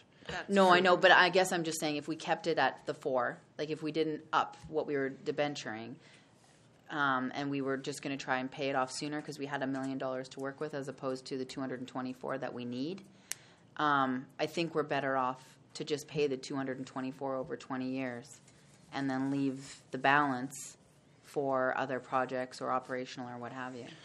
Well, and I think that all we're not boils, paying 5% interest or 8% interest. I think that all boils down to why we're looking at option 3. Because, again, the key idea, as CAO Parker said, was what we have to do coming out of this room tonight is, do we feel comfortable with going back to that committee and saying, we feel really good that we can come up with $8 million. Yeah. And that's all you want, right? That's correct. right. That's correct. So don't come back for 9 or 10 or 12. Well, and I think, I think that's a good point, though, is that right now with the debt servicing ceiling that we've got right now, that's all we can even ask for based on the projects on the horizon. And whether we disagree with the numbers that are on there, because I don't totally disagree with Councillor Needham, but or even agree with the project. or exactly. Absolutely. Right now, we're saying that based on what's on the books and what we have sort of in play or potentially in play, we can't go more than 4 million or 4.5 million at this point, or we're going to be maxed out at borrowing capacities. So We're still going to have a hard time finding 4. well, I think there's a few projects on here we might be able to squeeze $4 million out of. So I'll be on the record. I don't want our debt servicing or debt to be, we can't borrow anything. However, I'm hearing 2 things here. I'm hearing that, okay, we could agree to an $8 million maximum. And then I heard, well, if we get a grant, that would really lower our $8 million. I wouldn't even talk about grants. But I need to know if it's $8 million plus there might be more grants, so that ups the total of the project. Or are the grants included within the $8 million should we get them? Again, it rolls back to the we don't know. You know, if we commit as a council here to $8 million, and then we get a bunch of grants, not even next year, but say the following year, something comes up, we've still committed to $8 million. So if we want to take that grant and say this is part of our $8 million, and then we take that money away to apply to something else, again, I think that's why option 3 leaves us that flexibility to think about what's really on the horizon over the next year or so. Because realistically, we will not have to debenture anything for another probably close to 2 years or more by the time we get this out. The idea is we need commitment from ourselves and from our neighbors to get the project rolling because, again, we're back to the old time crunch, right? And by project rolling, do you mean like kind of shovel ready, so in case there is a grant? That's another key part of it is to have figured out exactly what we want and what we have and well, and it's going to take us a significant amount of time to even get this rolling. Irregardless of a shovel-ready project, I mean, it needs to be shovel-ready if we have any hope of making these targets. So, I mean, really, we're coming up against a drop-dead point where we need to start making some decisions in order to have the facility moving in the right direction. When we had the architect here, what he did was he said, yeah, he worked backwards. He says, what's the last date you guys could possibly still be under that roof? Mm-hmm. And then we worked back and said, okay, it's going to take this long to do engineering. It's going to take this long for construction. It's going to take this long for this. What's the earliest we could start? And that's where we ended up with, yeah. So, Mr. Mayor, I'd be prepared to make a motion if that's appropriate. Okay. What's your motion?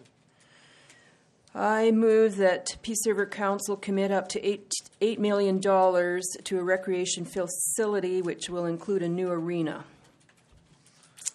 And is it appropriate that I write the next sentence? The funding allocation would be a combination of debenture and reserve funds to be determined at a later date. No, I think just making a commitment to $8 million, right? Yeah. Okay. Just one quick note: could we insert the word regional recreation facility? Which I by all means, regional recreation facility would be most appropriate. Okay. All in favor of Deputy Mayor Manzer's motion? Passed unanimously.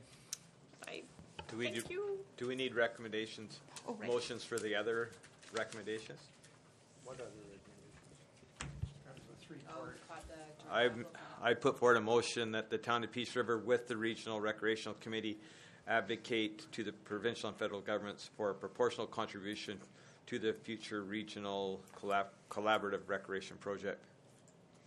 Don't you think that's way too early for that? Like, all we're doing is telling the committee you got $8 million. You can count on $8 million for us to plan what kind of arena you're going to build. But why can't the committee start once they get the commitments from the other municipalities? Then they can go back to the province and the Fed and say, okay, locally we've got commitments from our councils for, say, $16 million. But do we need a motion for that? Be able to. Do we need a motion for that? I would recommend that we put that off until such time as it goes back to the committee and we can sit down and crunch the numbers and take a look at it, because we will have to bring that final decision back here anyway, right? Yeah. Probably more importantly is that we ask Mayor and Deputy Mayor to meet with Northern Sunrise County to talk about the capital cost sharing agreement. Yeah. Okay. Yeah. Which was the that was third. Also yes a topic on there. Yeah. Okay. I withdraw my motion then. Okay, great. Thanks.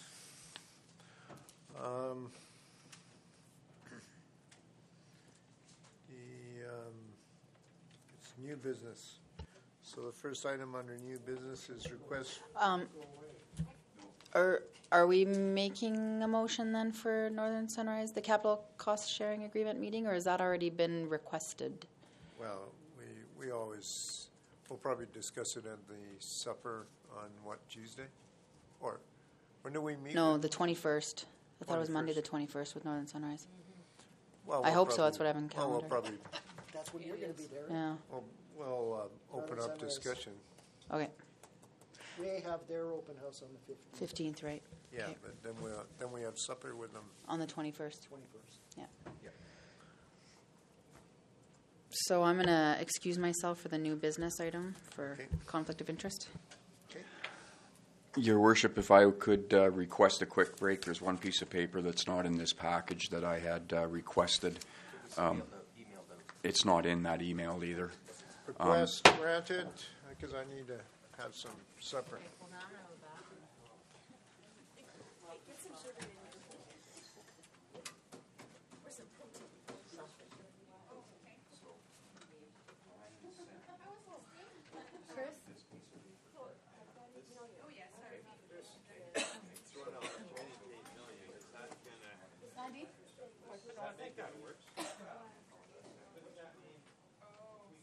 Sandy, should we go try that thing or no? We don't have enough.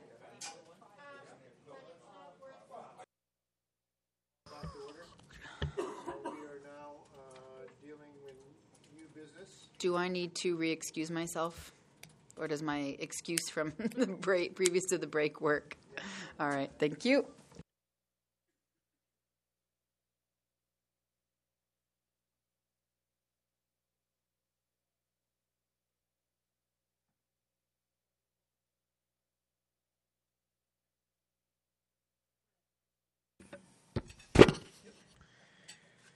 And the North Peace Navigators have made an application under the grants for groups for approximately $16,000. They made a presentation to us, and there is a recommendation from administration, which basically, trying to find it here, but it's basically administration recommends that council not provide funding to the North Peace Navigators Hockey Club. Perhaps you can recapitulate or summarize your reasons for that, Ms. Bell, or administration's reasons for that. Just to note, this was finance managers is the individual who provides you with the reports in regards to the council grants application. So this was not my specific report. So if anyone would like to ask me questions around the arena portion of it, but I can't really speak on behalf of maybe CAO Parker could. I believe some of the reasons for the recommendation is, number one, the first thing is the council is actually supporting the opportunity for this hockey club to raise funds by selling the boards in the first place.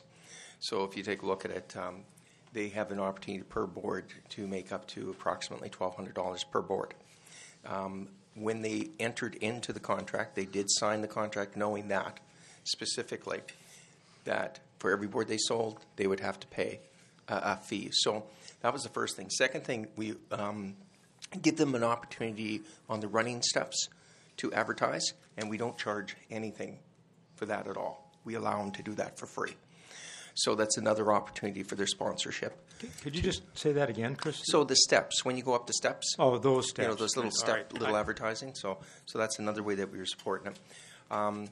And so that was the basis of this. The organization does provide, some economic spinoff. But again, council has basically supported this organization by allowing them to resell those ads, and they've done very well, as they said in the past. So to us, we had sent this invoice off way back last January. So it's not as if this was a request that had just happened. It was for the last season and this season, finish off 2015. So that's basically the major reasons why that, and technically this group doesn't meet the grants to organizations, I believe. It's quasi. Yeah. On what basis do you think they might not meet it? Might not. Our discussions with the finance manager in terms of the focus of the council grant policy, though if you look at our past practice, we haven't followed the policy to its letter of the law per se. Right. So we've allowed that flexibility within the grant. The council has made that choice to allow that flexibility. So using past practice, it would fall within the grant. Using the policy, the policy states that groups should be becoming self-sufficient. Right. So it was only the grants for groups policy, at least back 3 years ago, was, or more, 5 years ago, was that you couldn't make more than 3 applications in a row. Yeah, 3 that's years correct. in a row. Yeah. And the idea was you'll be self-sufficient after that, and you wouldn't be making any applications, right? But in saying that, we have not, be careful with that, because that's not Right. how the policy has been utilized for decision-making on Right, the swim club others. seems to come every year. You have multiple events that come annually that are funded through the grant program. So might be time to take a look at the grant policy, so it could be maybe all-encompassing or broader for councils. Mr. Mayor, or Mr. or CAO,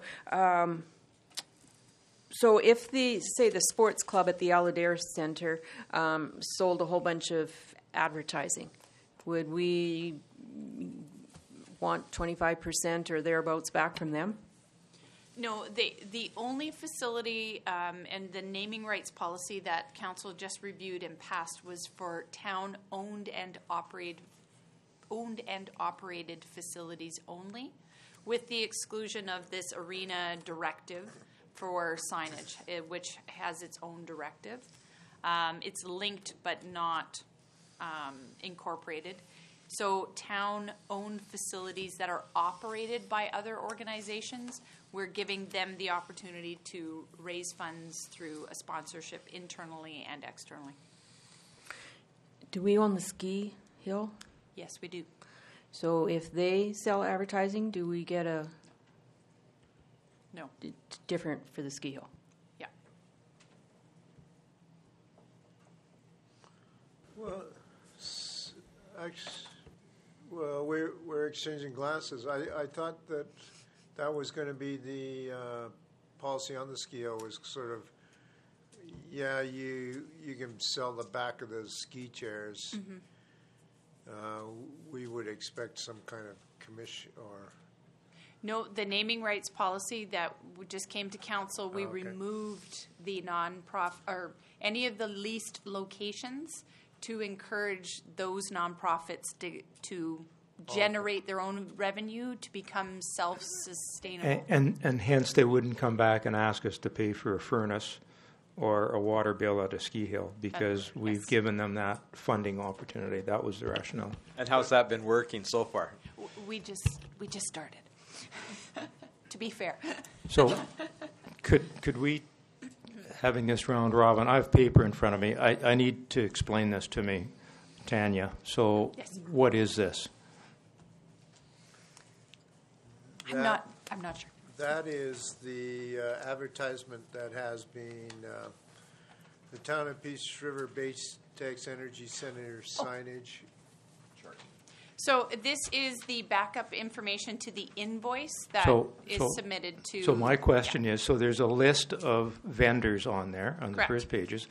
I thought I heard the presenter say that every one of those, or he thought every one of those persons knew they were donating $1,250 to the Navigators. Is that what he said?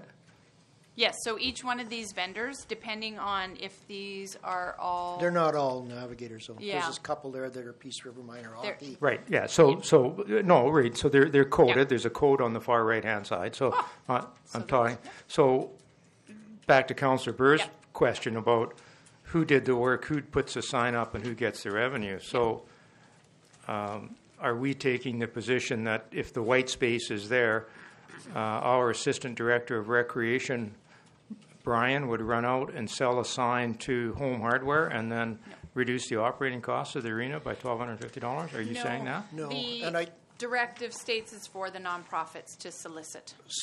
and I think that was one of the arguments that in the past year that Darcy Hogan brought forward, was that until the Navigators took it upon themselves to go out and sell signage, there was no selling of signage there. It wasn't. It wasn't something like the town of Peace River was doing it. Then all of a sudden they turned it over to the Navigators until they took it on. And you can correct me if I'm wrong. For the first couple of years, I don't think they were charged. Or there was no agreement that they would pay back, right? Yeah. So what happened in approximately 2007, this came up as a potential sponsorship opportunity for the user groups. The town had been doing some of it previously, the Stampede. It was sort of a very loosey-goosey system. So it was one of those items that was brought forward as, let's formalize this, and they put in place the arena signage directive. For the first year it was put in place, they did receive an invoice in 2007. There was a period of time after that period, and I could be off on my years, but approximately 2007 year. No invoicing was coming out of our office related to this signage. It should have been. They should have been invoiced. They weren't. They didn't. We didn't go back to them for those years. One, we didn't have the backup, and two, at that point, you really can't.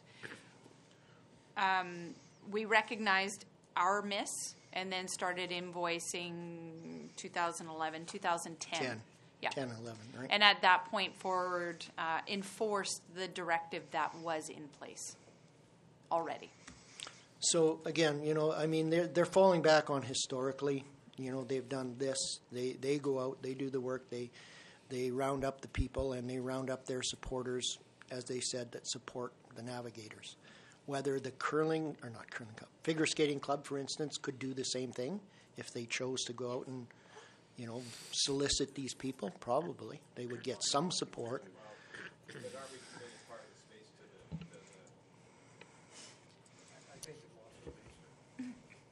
There is lots of space, and it's open to all user groups at the So, facility. they could all be out there doing it. They're not. Obviously, if you look at what's listed here, Peace River Minor Hockey has 2 or 3 signs they sell. Town of Peace River has a few, and that's it. The rest is all the Navigators. So, I mean,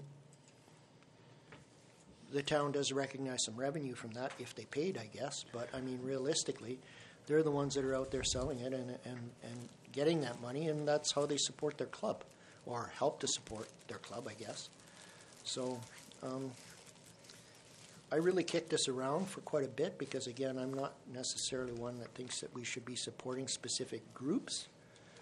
But in reality, these guys have taken it on, and they're running with it. And, maybe, I don't know, if we have that policy in place, if these guys are going to be the only guys that do this, and we let them write it off every year, do we need to change the policy?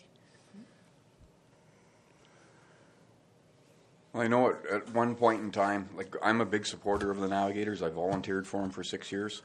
At first, from my recollection, from what Director Bell has spoken about, at one point in time there wasn't enough room for all the signage, hence why they started doing board signs, if I'm correct there. I'm not sure. However, when you look at all the other user groups that use that facility, have they been actually given that since this policy, have they actually been given that ample opportunity and their fair share of the space in that facility to do the same thing the Navigators do? Yeah, it's part of the annual ICE allocation meeting, the agenda item. The arena signage opportunity is always on the agenda to remind the other groups that this opportunity is for all users. Minor hockey might have chosen not to pursue it heavily because they focus on a lot of their efforts on the concession, of which they pay us a monthly fee for the use of that fundraising opportunity also. So I can't speak of why the groups aren't necessarily taking on this fundraising opportunity, but the Navigators have full and successfully. Step back a bit. So you talked about minor hockey. They Yeah. pay you a fee for the kitchen, and That's correct. so you're just asking for That's correct. Yeah. So if the kitchen stove breaks, who pays for it? The town does. The equipment in the concession space is town-owned and maintained. And if the arena falls down, who pays for it? Deputy Mayor? So, again, and if the Navigators aren't playing hockey there, where does minor hockey's kitchen go? It stays put. Yeah, I know, but I mean, Right. they wouldn't be using it, right? They would Or use not it near for as- their own. for Yeah. their own. Yeah, and they open it for tournaments, for figure skating events, for other activities. Yeah, Would it take a significant hit to their intake? I would imagine it would, because your game nights for your Navigators are on average 200 people that come out. So, yeah.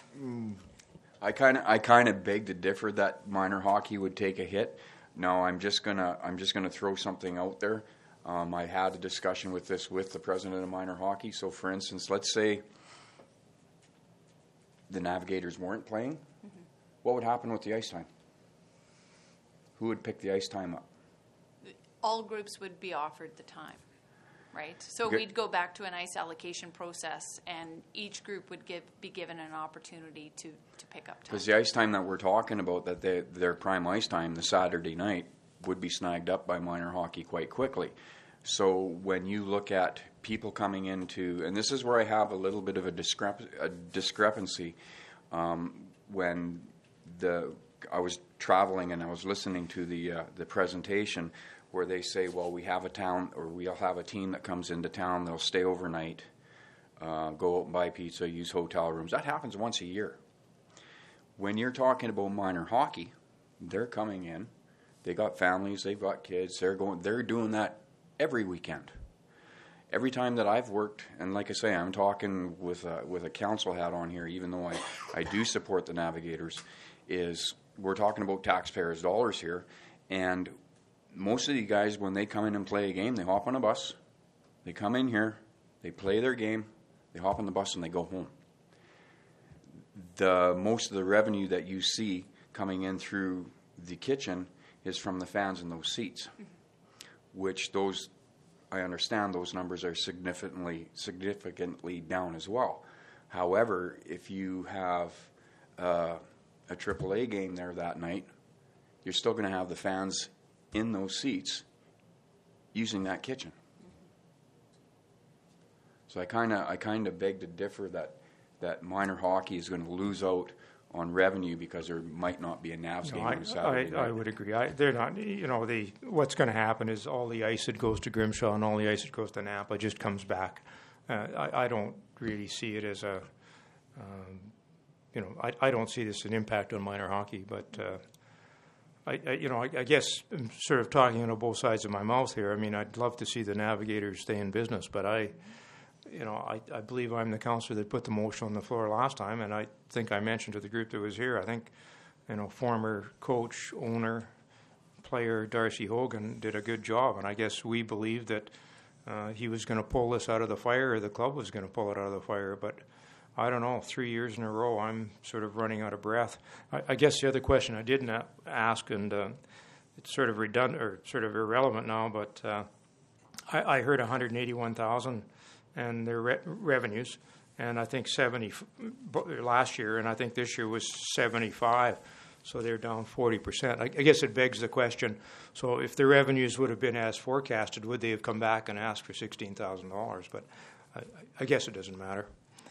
But the only other statement that I want to make, and I'll just kind of put it out there bluntly. Now, let's say, for instance, each user group had fair share, and those invoices that were going out, let's use your top, let's say Navs, figure skating, minor hockey. Let's say they had all ample space and they each had a third. So getting, I lost my train of thought here. So I'm not really sure that those, who's to know whether they would put in the time to go out and solicit those kind of sponsorships either. But let's say they did. So let's say if you had let's say you had a third, and a third, and you go out there and you solicit those. Now, if one group, for instance, whatever user group may came in and say, "Oh, I can't afford to pay my bill," are we setting us and we have in the past? Are we setting ourselves up that?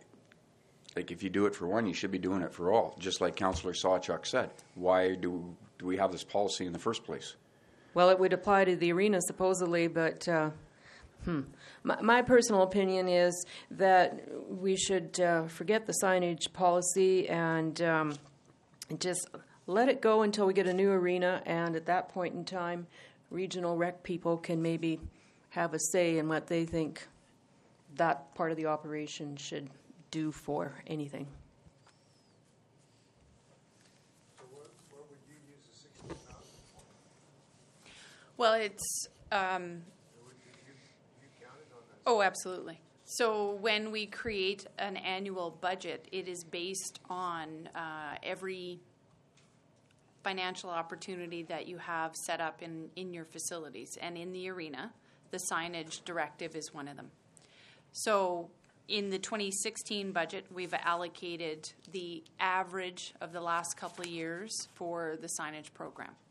So as we had done for the last 4 years also. But on that same token, some of this needs to be addressed at some point of if we have this directive and administration is sending out bills and then being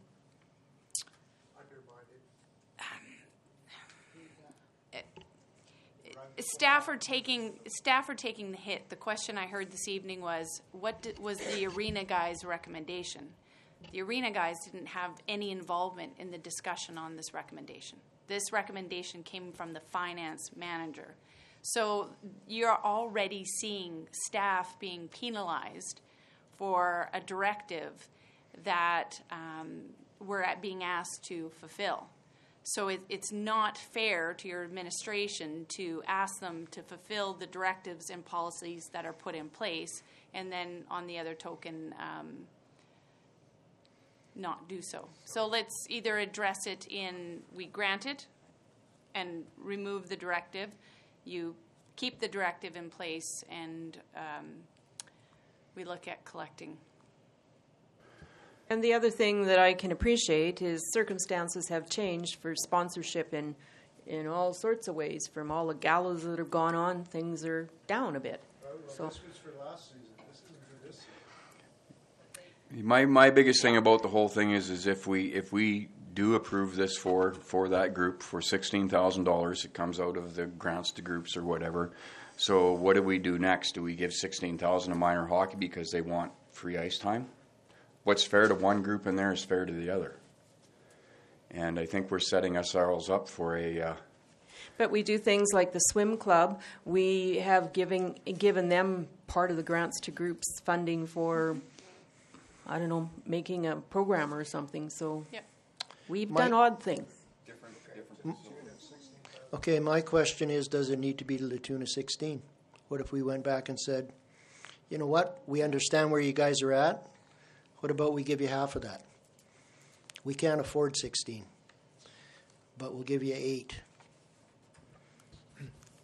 If you want to go down that road, I'm interested in the platinum number. Or 0. What's platinum? 6. I would do that. If they'll sell us a platinum sponsorship to the town of Peace River, here's your $6,000.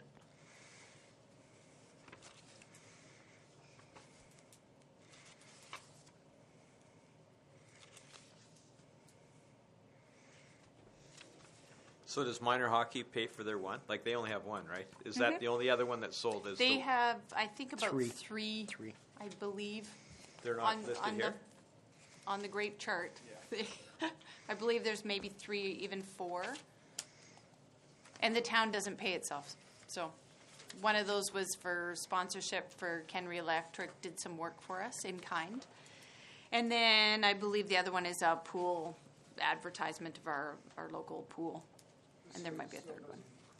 guess the crux of the issue, which Al brought up, is we have a directive. We're not enforcing the directive, even if we give them only $6,000 and get our name put on our own on the Baytex arena.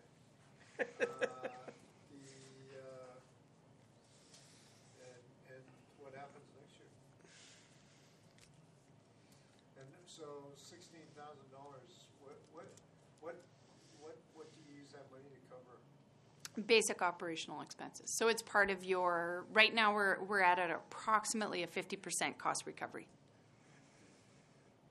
and we're damn proud of it. It's a good Of putting up the signs or the operation of overall something? operational expenses for the facility operations. So your bottom line. So 16,000 is a minor component of it, but it adds to that $22,000 approximately revenue. That makes up signage, ice rentals. How much do you get from ice rentals? Approximately 175. It could be even higher, but I'm going to use a conservative number. What if we take this $16,000, we give you $16,600, and then divide it by how many hours of ice time? Like to pump the ice time fee. Our ice time rates for the adult rates are the highest in the region, so we're not recommending any increases there. And that's part of their argument is that they pay quite a bit in ice time fees. Mm-hmm. Yep.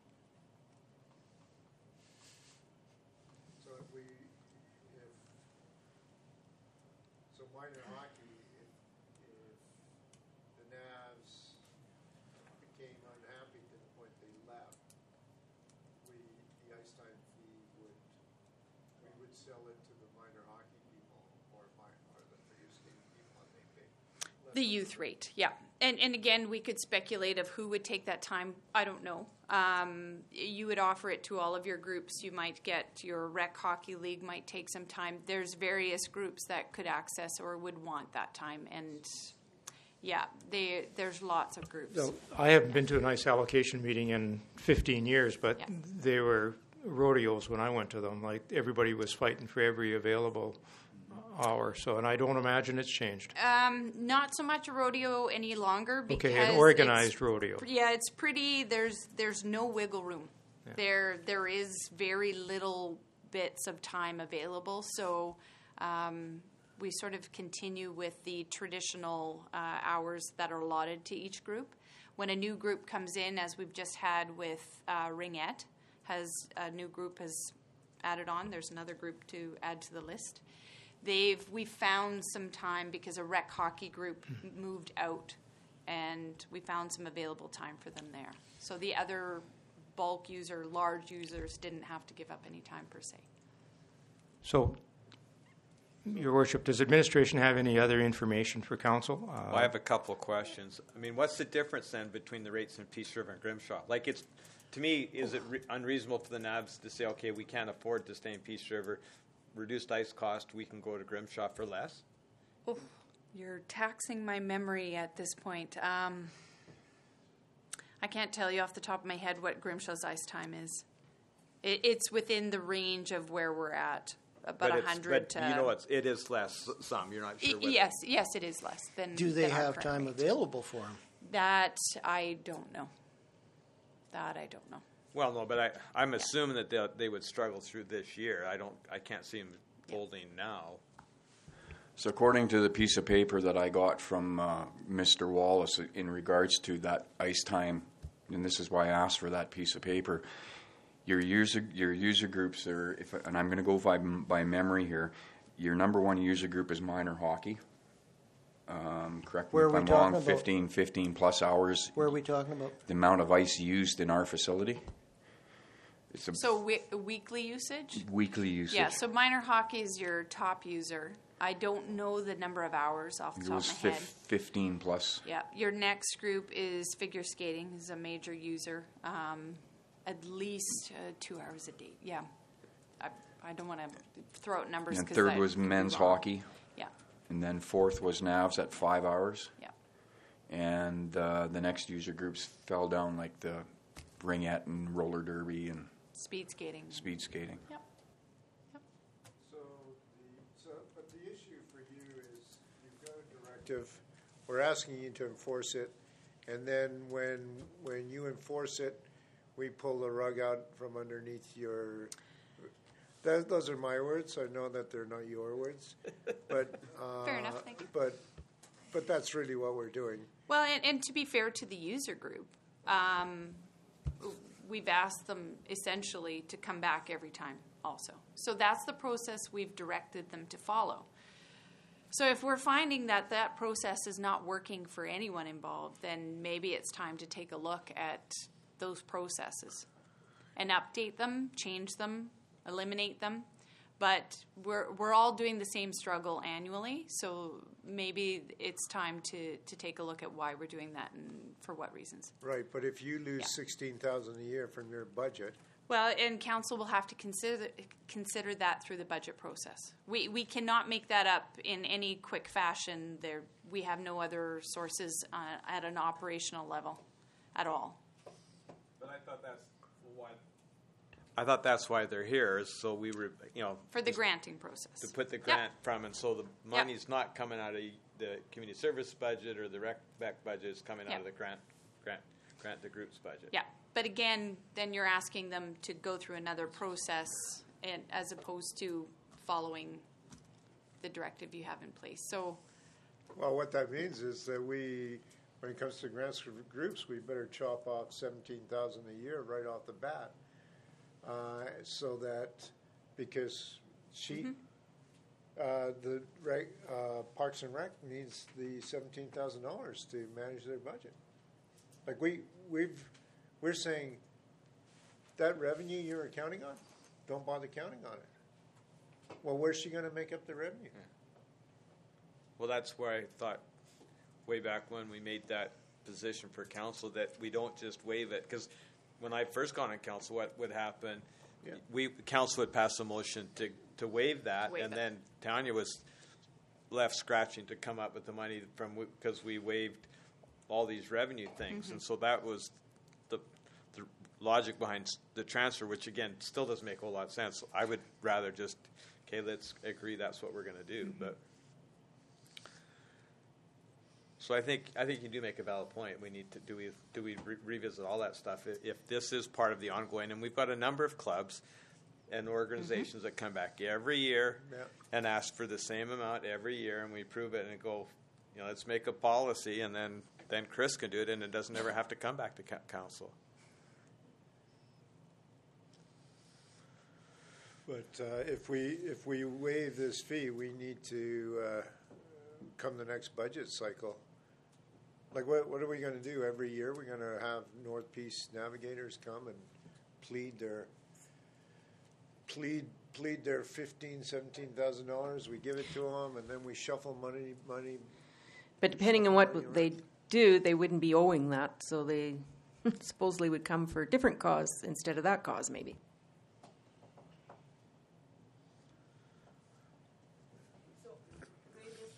If it went to the grants to groups, $16,000 whatever dollars. So here's grants to groups. That then gets transferred over. So you haven't lost. It's just the fact that it's come out of an internal town. Taxpayers would be paying for it. It's shuffled, right? Yeah.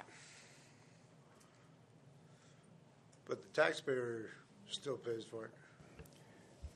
Your Worship, just to speed up the process, I'd put a motion on the floor to accept administration's recommendation and not provide funding toward the North Peace Navigators Hockey Club.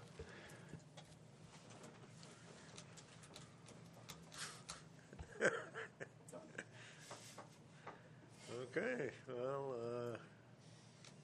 see where it goes. Yeah, I don't know if I made up my mind yet. Have other people made up their mind? Well, I think the Navs are an important part of the community. I mean, when you think there's only 300 people attend a game, that's an indication of the level of support. But I don't think at any other event in town, or very few, that get that many people on a regular basis. So I think there is a certain core they're doing it, and I'd like to see it continue personally. So I don't know if they agree with your motion, but I guess we'll see what everyone else says around the table. Well, actually, you need to make the motion in an affirmative fashion because it's a 6-person council. So somebody actually has to make a motion to support the North Peace Navigators Hockey Club. Because if you make your motion and it's a 3-3 tie, well, it's defeated, but that doesn't mean that the money goes to them because it hasn't been put in an affirmative style. Do people understand what I'm saying? No. Christopher Parker says so. Does his motion is in a negative fashion? It says his motion was to not support it. So let's say we take a not support it. I understand. And yeah. so it's a 3-3 tie. Well, that motion is defeated, but that doesn't automatically mean that the $16,000 is granted. Somebody then has to make the motion to support it, and if that's a 3-3 tie, then it gets defeated. So I'm prepared to make that motion, but he's got his motion on the floor, so Yeah, so do you want to withdraw your motion? Because somebody's going to make it in the affirmative, and you don't want to make it in the affirmative. All she's going to do is Deputy Mayor Mazur is going to make a motion to support the 16,000 or whatever it is, and then it's a vote. And if it's a 3-3 tie, the motion is defeated, and then it's gone. We don't deal with the motion anymore. But with you, the question is still out there. Okay, I'll withdraw my motion then. So why did administration write a negative motion? But we can deal with that later. So, Mr. Mayor, I am putting forward a motion that Council provide $16,600 to the North Peace Navigators Hockey Club from the grants to groups. Okay. All in support of, pardon me? Could I make a friendly amendment? Well, if the amendment is considered friendly, yes. I would move that we cut the amount that comes out of the grants for groups back down to the $6,000, which is equivalent to a platinum sponsorship. Do you accept that amendment?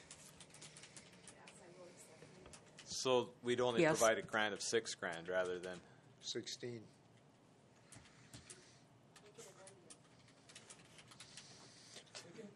So and that amendment has been accepted as a friendly amendment. So we'll call for a vote on that. All in favor of Councillor Sawchuk's motion. 2 all against. You have to vote? I would like to see it more higher rate. I think 6,000 isn't enough. Then you vote against it. You still have to vote on it. You can now make another motion. No, because you can't vote on the same thing twice. Once we reject that, we can't increase. We can't have it. I can't bring it forward again. I've been here and done this before. Well, right now you're in contravention of the MGA. Can I have a recorded vote? Well, you can't ask for a recorded vote. On one hand, you want to stick by the rules, and then on the other hand, you don't want to play by the rules. All right. Well, then I am opposed to the 6,000. I think it should be more, but. Huh? So the motion was defeated, 4-2. Although in the past we've accepted other motions where. I beg to differ on the. If you read this procedural bylaw, I think by unanimous agreement, you can bring it back. I think by letter of the procedural bylaw, yes, the matter cannot come back to council for a 1-year cycle, but it can be unanimous. I believe it can come back sooner. But again, we're a council of 6, so I'm not sure how that works. Under the procedural bylaw, you can suspend or amend any of your rules for that time if you do have unanimous consent.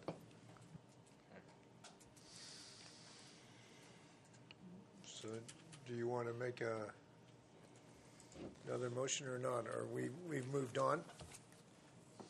Well, I guess the question is, so can I put a motion on to?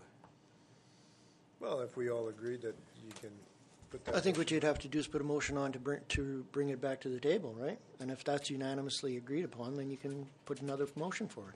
All right. Well, then I'd like to put a motion on the table to bring the item of the assistance to the NAVs back onto the table. All in favor of the motion? I guess it wasn't unanimous. Okay. Okay. All right. Yeah, it wasn't unanimous. That's what I said, yeah. So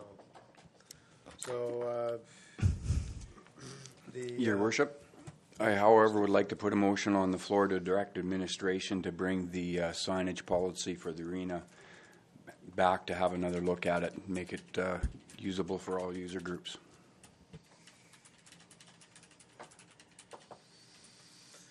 Okay. All in favor of that motion? Against? So that's 4-2.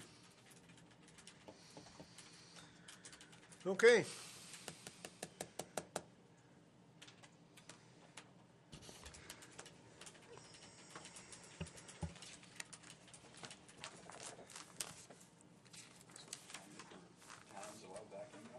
Oh, yeah, sure.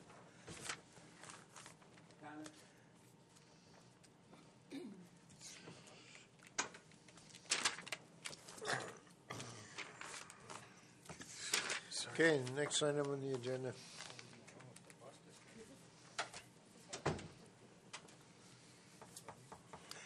This is DMI.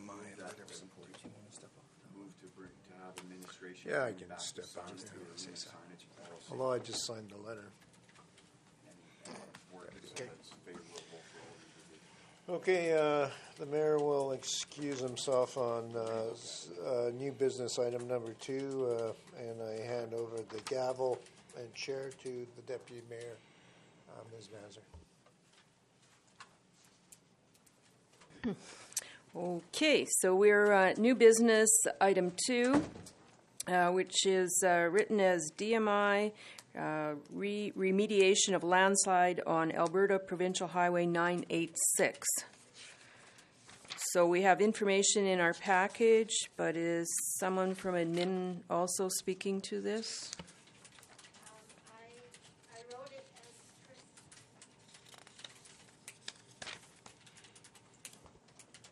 Chris. Your Worship, if I may intervene, the company that's contracted in the background, I have a conflict of interest with, as my son is one of their head people. I'd like to excuse myself. Mr. Parker, that's your choice, I think. He wants to. Yeah, that's my son works for that company. Okay. Ms. Adams?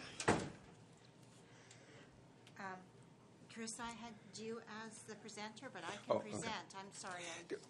Basically, Council, we received a letter from DMI. They had sent quite a few pictures.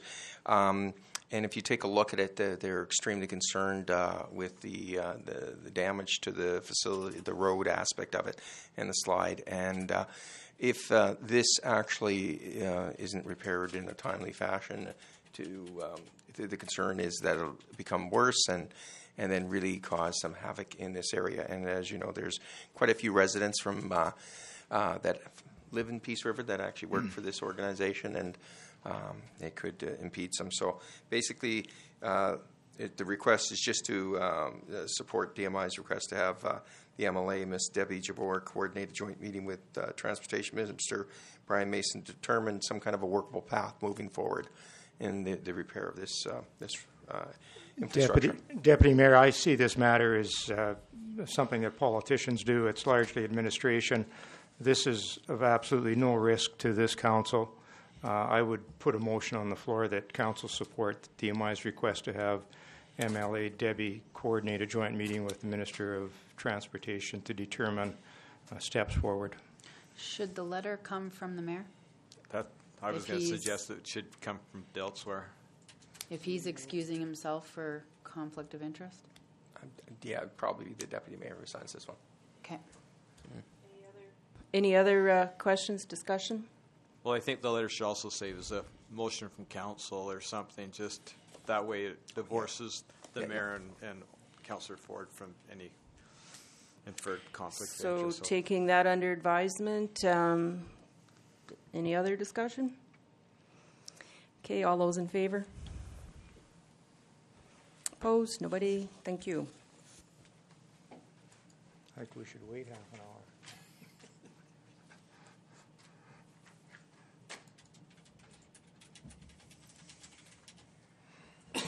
Thank you. Pardon me. Thank you, Miss Adams. Sorry. Are you here for the other one too, or no? I'm just here in case anybody has any questions about any other engineering reports. I'm also thinking that that letter that we're sending should be copied to the 10 or so people that are listed on this other letter. I believe it. I don't know if it is. And I don't know if it matters, but Chris and Arnold wouldn't be referred to as honorable. They would just be Mr. But I don't think we CC'd them in ours, did we? I think that was DMI's letter? Yes, okay. DMI's letter.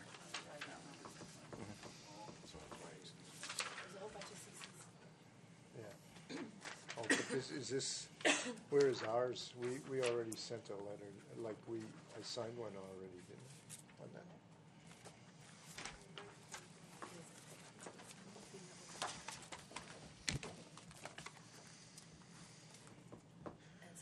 There's, okay, I'll sign this off, but there's no CC on it. No CCs on it. They directed the deputy mayor to sign off on it. Oh, okay. We'll just adjust it. You want all the CCs on there? Deputy mayor does.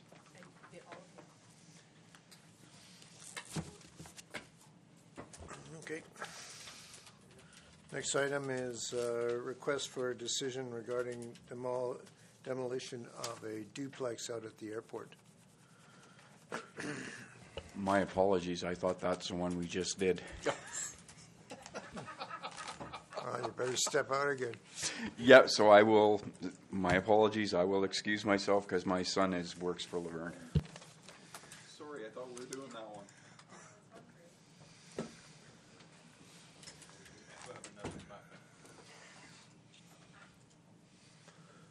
Okay, so there's a motion, a move afoot to demolish a duplex out by the airport, which is in bad shape. Oh, yes. I believe council has already received a report on the duplex, and this, basically the amount of repairs that are needed to get it to a basic state. We do have money in our budget this year to actually remove it. I did bring this issue to the airport committee, and the airport committee says, well, it's bad. We know it's bad also. Just it's your responsibility to get rid of it. And so they basically, in order to demolish any asset, I have to bring it to council and ask, can I have permission to remove it? And we believe it'll cost approximately $8,000. And we can do a majority of it in-house. And a lot of the fee will be just having to take the waste to the waste management. There is some salvageable items there. We will salvage every item that we can. We do have a fairly new furnace, and then a little bit older furnace, and there's a few other items that we would dispose of properly using our procedures that we normally follow. So what we're just basically looking for is just permission from council to tear down this house. The legal term is called attraction to danger. So if you have a property like this and you don't have someone actually in it 24 hours a day, say for example, some people happen to be at the airport, they're waiting, they go cruising to the house, they break into the house, they injure themselves, we're majorly liable because of it, because we have an attraction to a dangerous situation, and the house is, kind of bad. So, Mr. Parker, you mentioned that this could be done in-house, so... The majority of it will be done in-house, yeah. So how many man-hours would that be? It should be approximately about a day. One if day? If you had women working on it, it'd be half the time, right? One day to demolish the thing? Yeah, you come in with a big... and just demolish it right in, and then you're just going to... We have a backhoe, Elaine. Well, I would like somebody to take pictures of that event.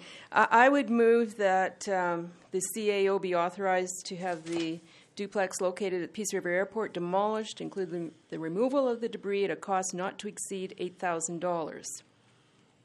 Funds for the demolition and debris removal are to be taken from account 235-1400-25600. Okay. All in favor of Deputy Mayor Manzer's motion? I'm, of course, assuming that we can afford the $8,000.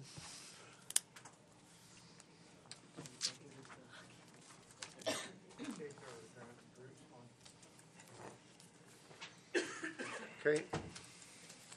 So the next item on the agenda is reports, and this is usually the check registry. There's nothing there. So we...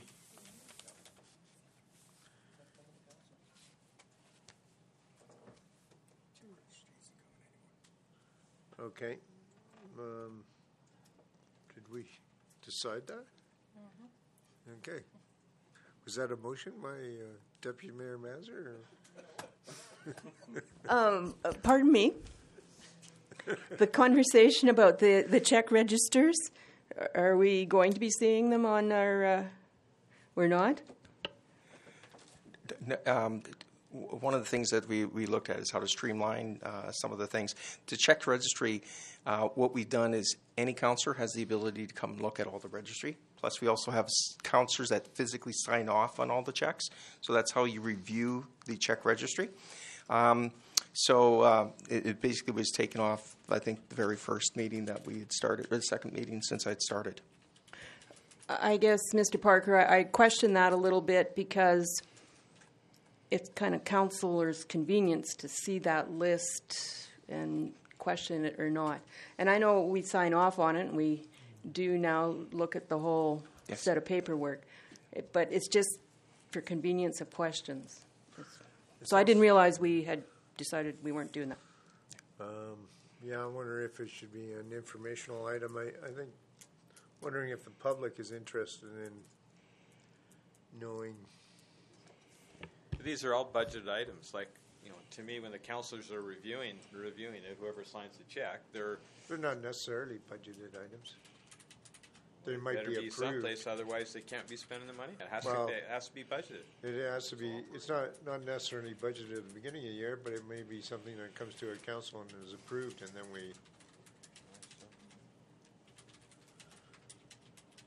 people don't feel that the public would like to see the check registry. The public's allowed to come in at any time and review the check registry if they wish. Right. Yeah. But the convenience of seeing it on the internet as opposed to coming in. If that's the case, can we just post, instead of bringing it on the agenda, just post it on the website? We can do that. What's the difference then? Well, where would we post it on the website? Isn't it just best to put it under the agenda package? We could find space on the website. I would rather just put it on the agenda and then it's there and it's... It'll be an informational, it can be under information.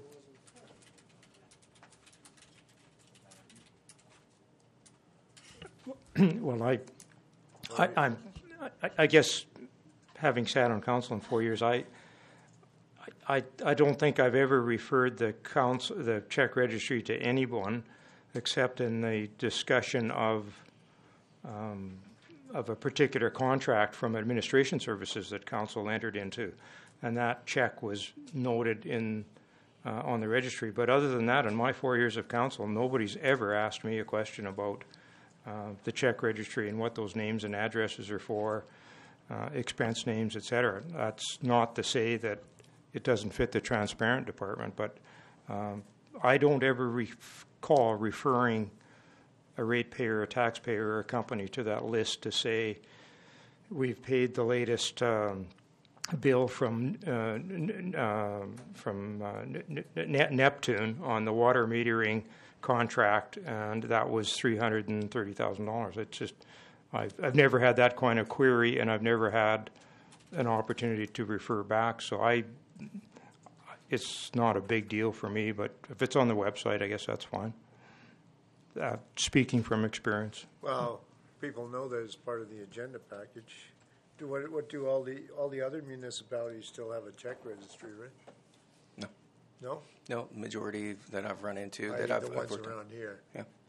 The majority that I've worked with, not one has the check registry on. Northern Sunrise County doesn't? The ones that I've worked with. Oh, yeah, okay. Yeah. Even the County of Kings, which is a huge place, didn't even have the check registry on. Yeah. It's probably because they didn't have any trees left in Kings County to make enough paper for that.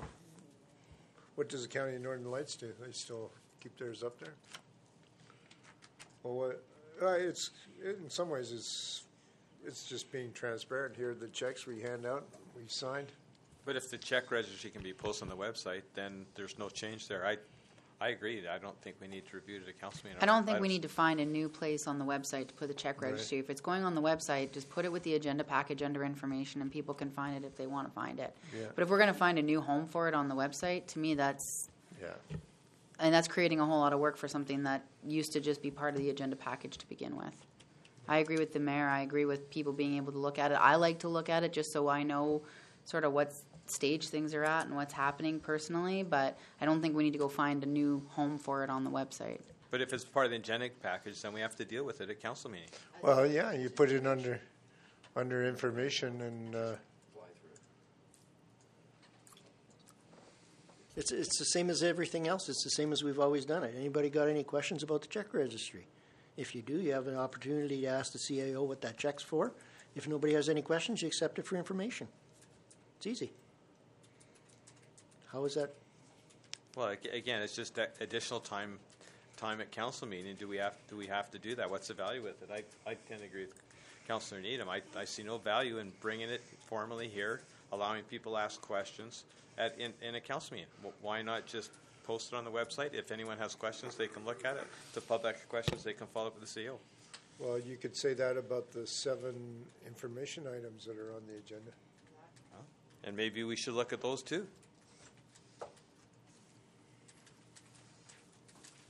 I think it's a good sign of transparency.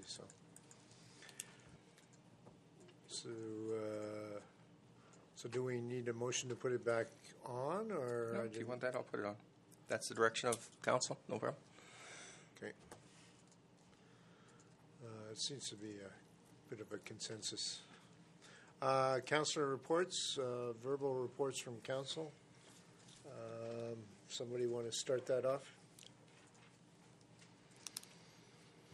So, Mr. Mayor, I attended the Mackenzie Municipal Services Agency organizational meeting. Mr. Ron Longton will continue to be the chair, and I am ending up as vice chair. And then we had a regular meeting, and there are some discussions about including wetland management in land use bylaws. So that might be something that will be forthcoming through our departments. Financially, the requisition for 2016 is to be the same as for 2015. The COLA increase of 1.3% was absorbed within, so there should be no increase in what we owe to MMSA for 2016. CAOs and other admin who have dealt with MMSA over the past year are invited to, I think it's a luncheon on the 17th. And other than that, I had a question. Apparently, one of the communities now has its cemetery maps on its GIS system. So somebody can go to the office and say, where's so-and-so buried, and the office can turn up that detail. So I don't know, does Peace River have that? Ms. Adams? No, but if you go on a Billion Graves, that's the same thing. Okay. If you look it up and it shows you right in the location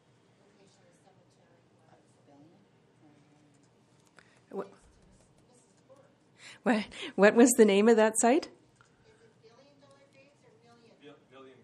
Billion Graves. Okay. And that was basically it for my meetings last week. Thank you. Oh, okay. Okay, Mr. I had nothing last week. Councillor Sawchuk? I think the only meeting of note I had was on Tuesday, the 1st. We attended the airport committee meeting as a guest of the LRC, Lac Cardinal Regional Economic Development Board. Attended that meeting, and then we had our regular meeting following that. And that's basically it for meetings. And because the Lac Cardinal meetings deals with proprietary information, you can't share much, if anything, outside that committee. Okay. As Mr. Sawchuk referred to, the airport committee met on, was it Tuesday? Yeah, Tuesday of this last week. And we are getting closer to becoming a regionally supported airport, but there were a number of items that still need to be addressed because there were some changes to the agreement, the master agreement. Was it the master agreement that we needed to look at? I think there was a couple of, they were going to look at all of them. The service agreement, also they had a couple of questions on the master agreement, and these were, when the lawyers took another look at it, they highlighted some items, including dispersal of assets should the airport committee fold, and so that raised a number of questions, and the other councils are taking that back to their councils. So we're inching closer, but there is no definitive sign off on those agreements. Yeah, the Airshow group showed up, and a decision wasn't made. Mr. Parker is going to meet with the airport group along with George Leger from the Lac Cardinal Economic Development Board. And it was, there certainly was some interest from that committee because they saw it as an economic benefit to the region. It would dovetail nicely into MDFP's 100th year anniversary, plus what has developed since that group came and saw us was the Peace Fest will be putting on their festival in 2016. So that opens up some time, an opportunity. So the discussion about costs and how to break those costs down need to be answered, because I think I told the airport committee that we as the town of Peace River weren't willing to take on all the in-kind costs.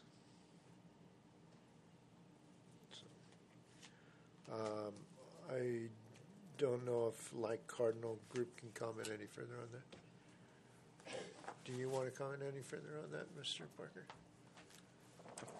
No, it was very... Have you met with... no, not that, yeah, no. No, you haven't met with the airport group or Mr. Leger, okay. Well, Mr. Ford? You bet. There was a couple of meetings I actually didn't attend. Was the governance and priorities meeting on the 25th. I did not attend due to being ill. Also, I think there was a supper just this past week that I did not attend. I had to leave town on a family medical. I, however, did attend the grand opening of our new restaurant in town, Mr. Mike's, on Monday. It was a really nice place. I think he's going to do well there. I attended that with CAO Mr. Christopher Parker, and that it ended up being a two-part opening. And there again, we went back on for the supper portion on Wednesday, and I attended that supper with CAO Christopher Parker and Executive Assistant Ailish, and that's all I have for meetings. And the food was great. Well, I should just put a plug in here. Mr. Mike says takeout. I saw somebody coming with a Mr. Mike's takeout bag into the hospital. So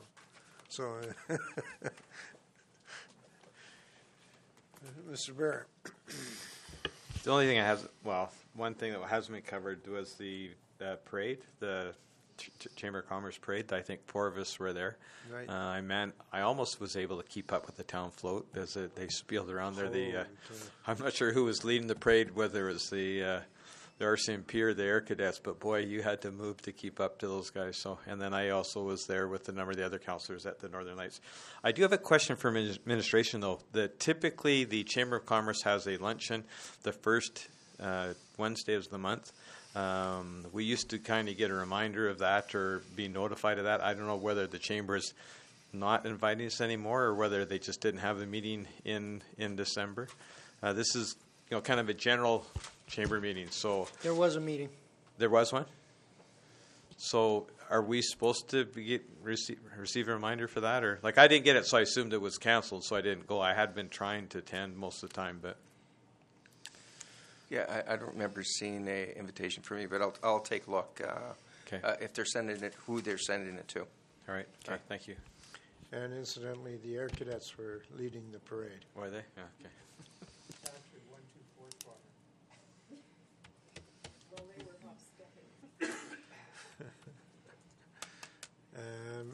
Mr. Needham, nothing for you?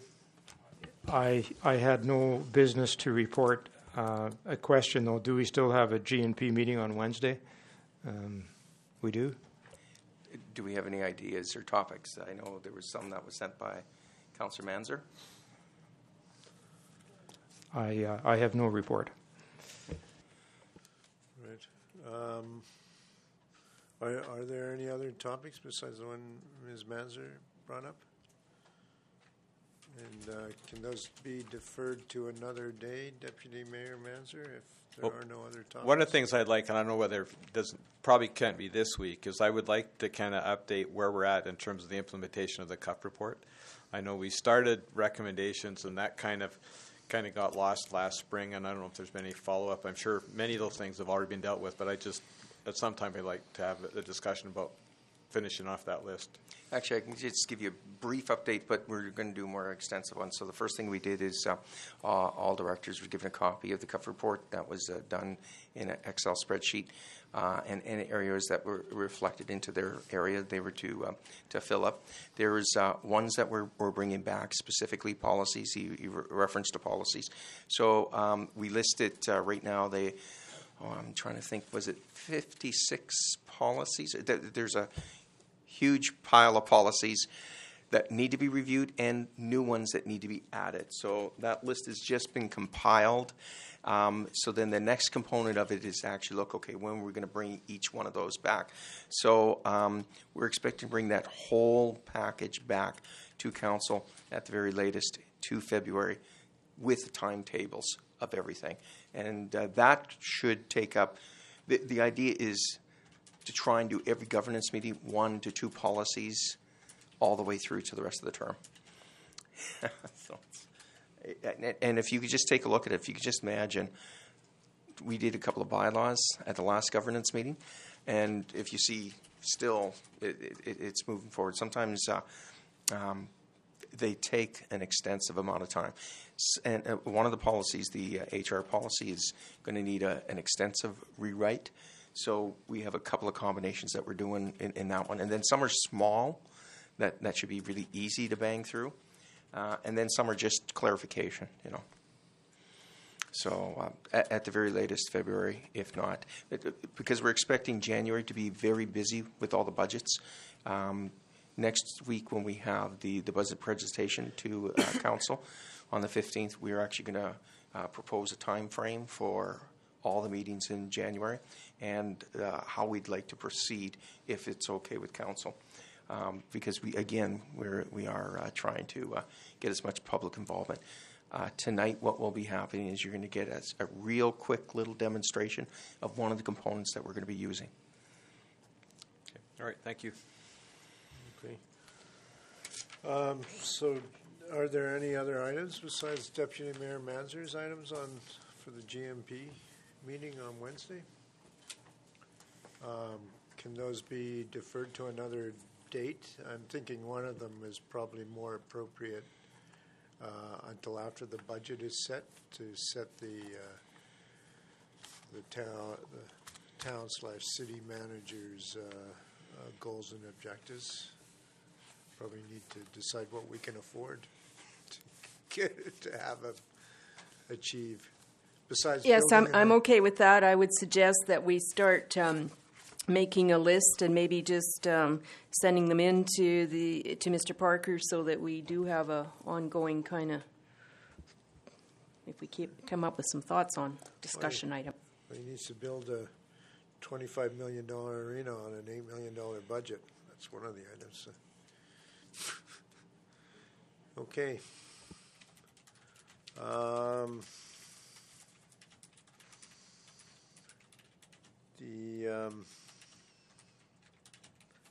What do we have here?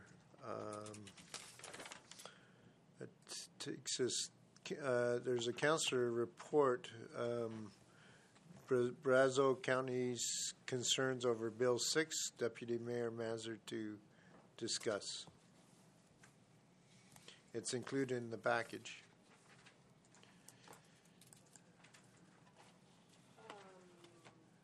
There. I don't know why I'm discussing that, but I guess you asked for it to be on the agenda. I remember asking for Peace Library System, but I could have sent other stuff. So would this be more an item that should be included under information? I think perhaps. I frankly don't remember it. I would say that Bill 6 has been on the news lots lately, though. So. Yeah, it's all here. So, okay. Yeah. Okay. So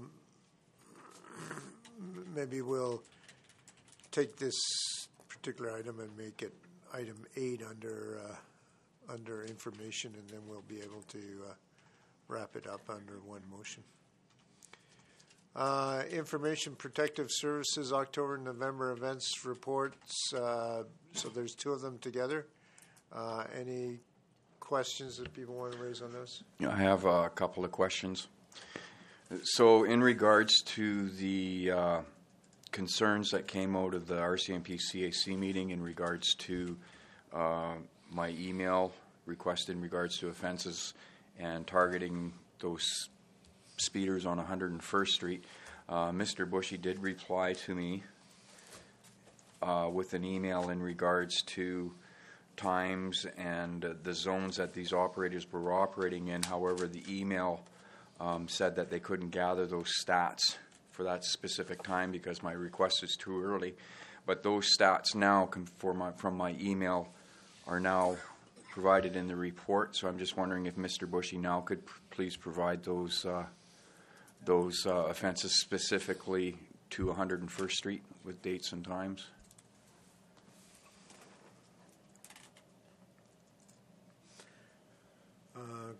question I have, Mr. Parker, is have we determined what the revenue, what dollars will be, does the town of Peace River get from global traffic? Thank you very much, Your Worship. So just an update on that. I had a meeting with the Director of Practice Services and the Manager, Finance, to try and reconcile the accounts. Then we ended up calling a couple of other locations to see how they do it. And then we actually phoned Global also. We were trying to get Global first, and we couldn't get hold of them finally. So Global actually does have a program to help assist, and they actually even have a PowerPoint program. So any new reports are going to go directly to the Manager of Finance. And he's just working on reconciling it with them directly. So I'm hoping it'll be a little sooner, but the Manager of Finance is going to be busy right up until Friday because we're putting together the final budget package for council to send out or give to you actually on Friday. So we'll probably be delivering them right to your home, the binders, so you have them for the weekend before. So thank you so much for that. Just a note that I think today I signed a check for Global for somewhat of $61,000, and it seemed to be for 3 months or something like that. Okay.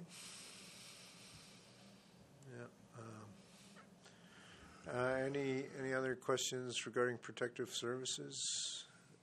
Bailiwick?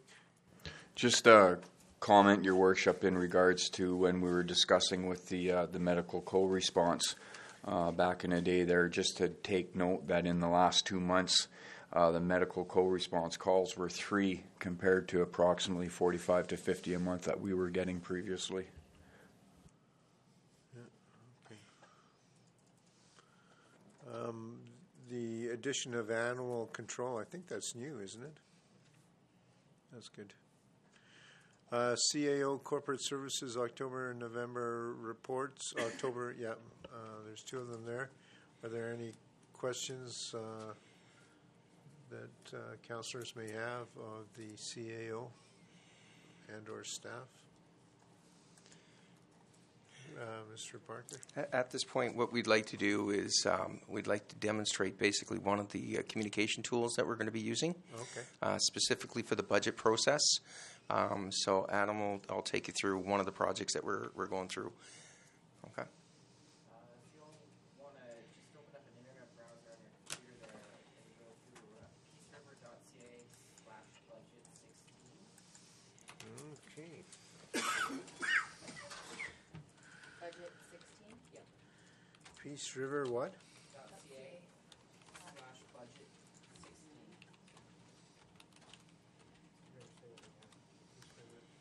.ca. Oh, type it in the address bar there. Is this a secret website or? It's just not been publicized yet, but Yeah, you know what? I've got I it. think I've got it right here. I'll just send it off here. Peace River. Oh no, peaceriver.ca is our website. Okay, where is it? What? .ca/budget16.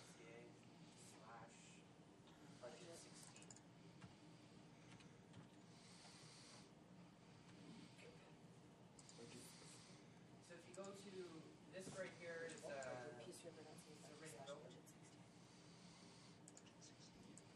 Can you show us on your screen? Like, can't Chris give you control and then? Actually, why don't you just pop right on there, and then everyone can see it. There it is, if you want to take a If look. he's explaining stuff, I'd rather he uses arrow to point. Fair enough, yeah.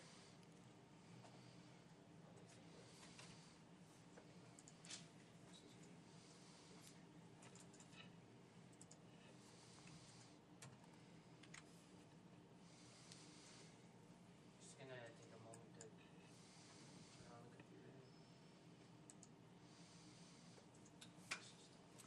Here, you want to take a look right here.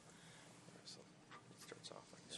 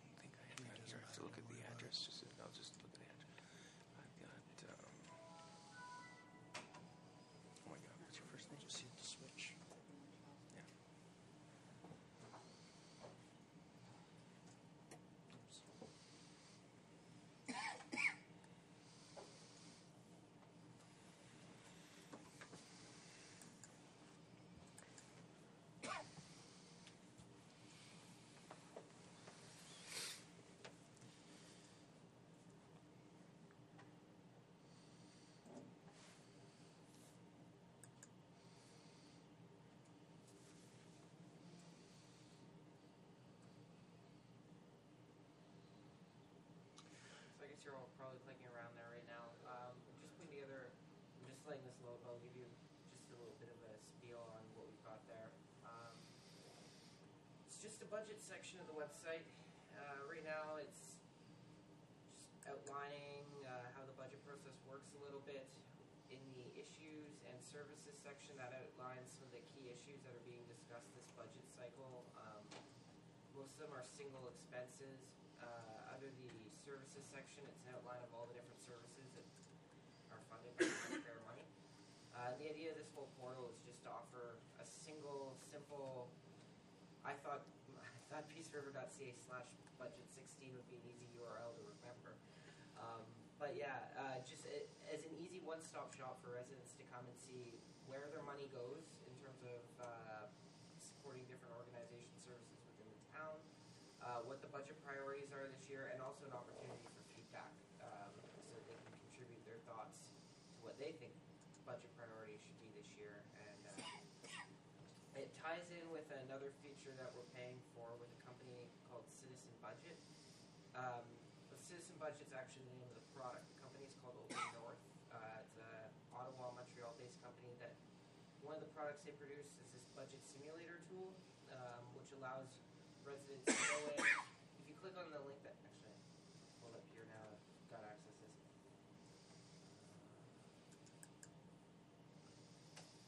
Is the screen switched over? Yeah. You're all seeing this?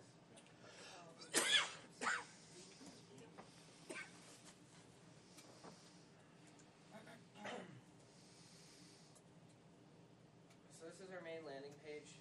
On the right here, you'll see we've got issues, which takes you to sort of the bigger financial issues that we're going to be working through. The arena, transit, automated waste and recycling, Westdale Fire Hall, and the ladder truck for the fire department. Under services, it's just a quick summary of all the different services that the town offers, from legislative and council all the way through to parks and recreation, culture and heritage, and wastewater. And this is the this has been taking this is the citizen budget tool we've been working on with Open North.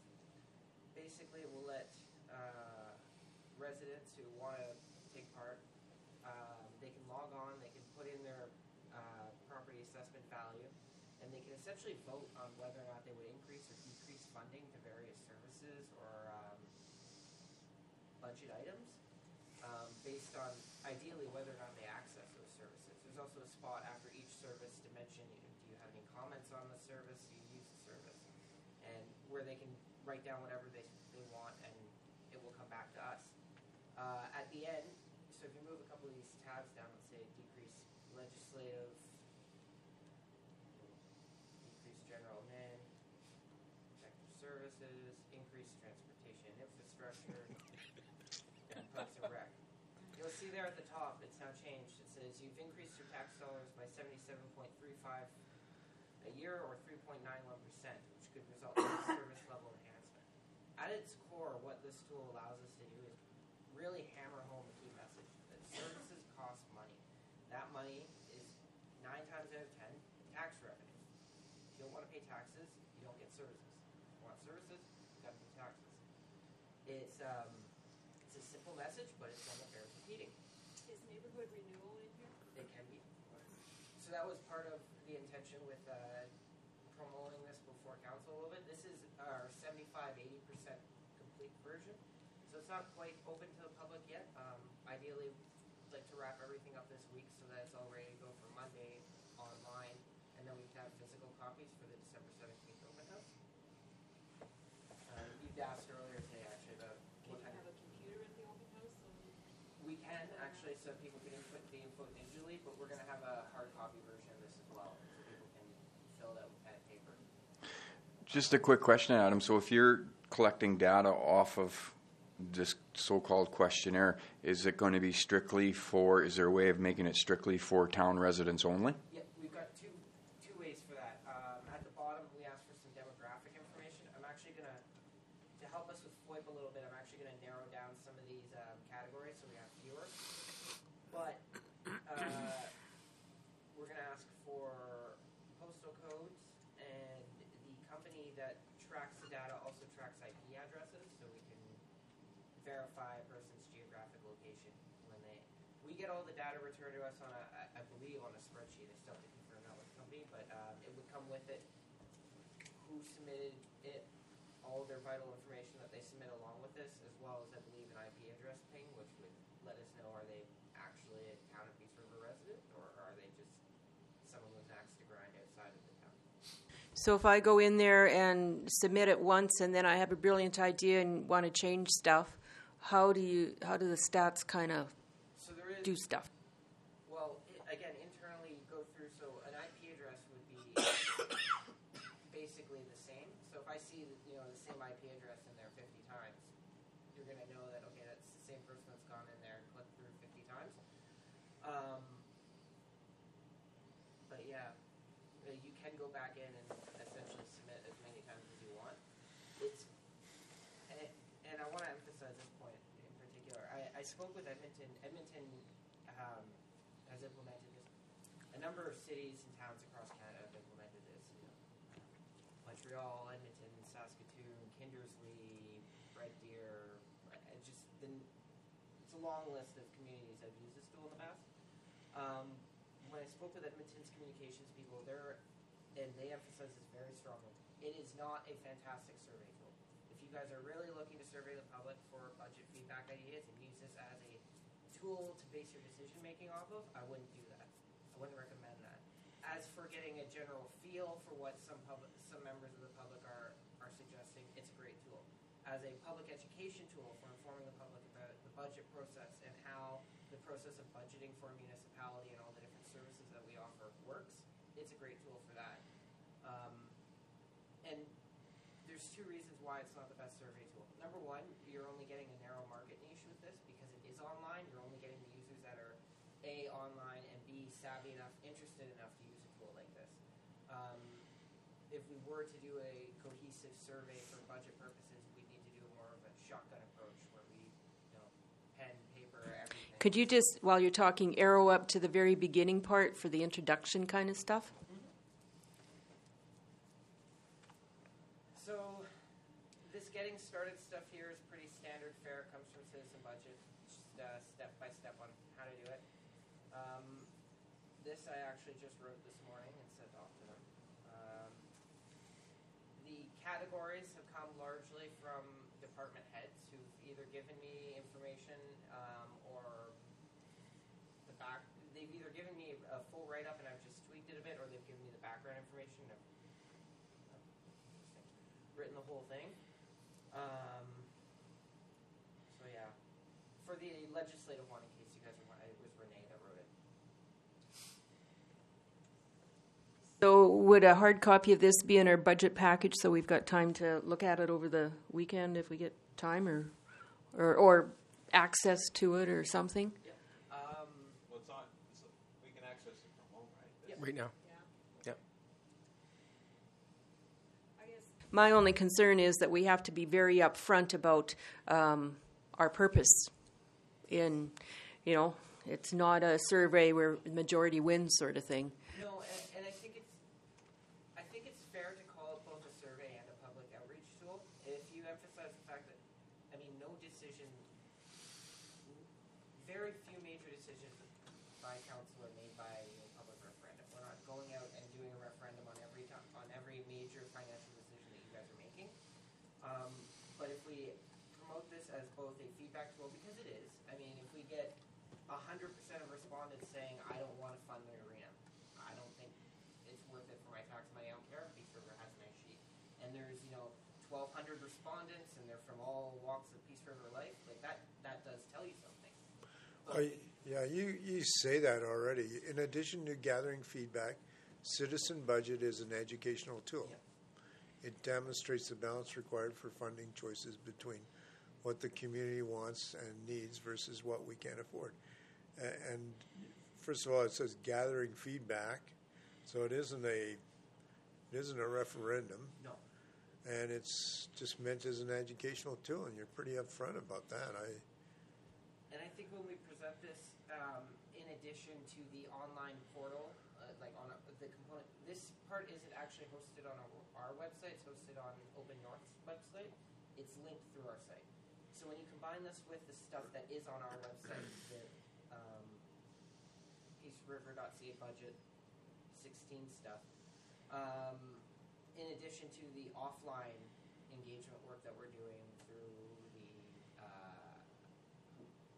open house on the 17th, as well as other things. We're going to have to do some stuff in the new year as well, just to refresh as we get further through the process. I think when you consider this as a component of that overall engagement process, it falls more into line. We're also going to be adding some nice graphs and everything onto this website part right here. We just need to finalize or formalize some numbers before we can build the graphs.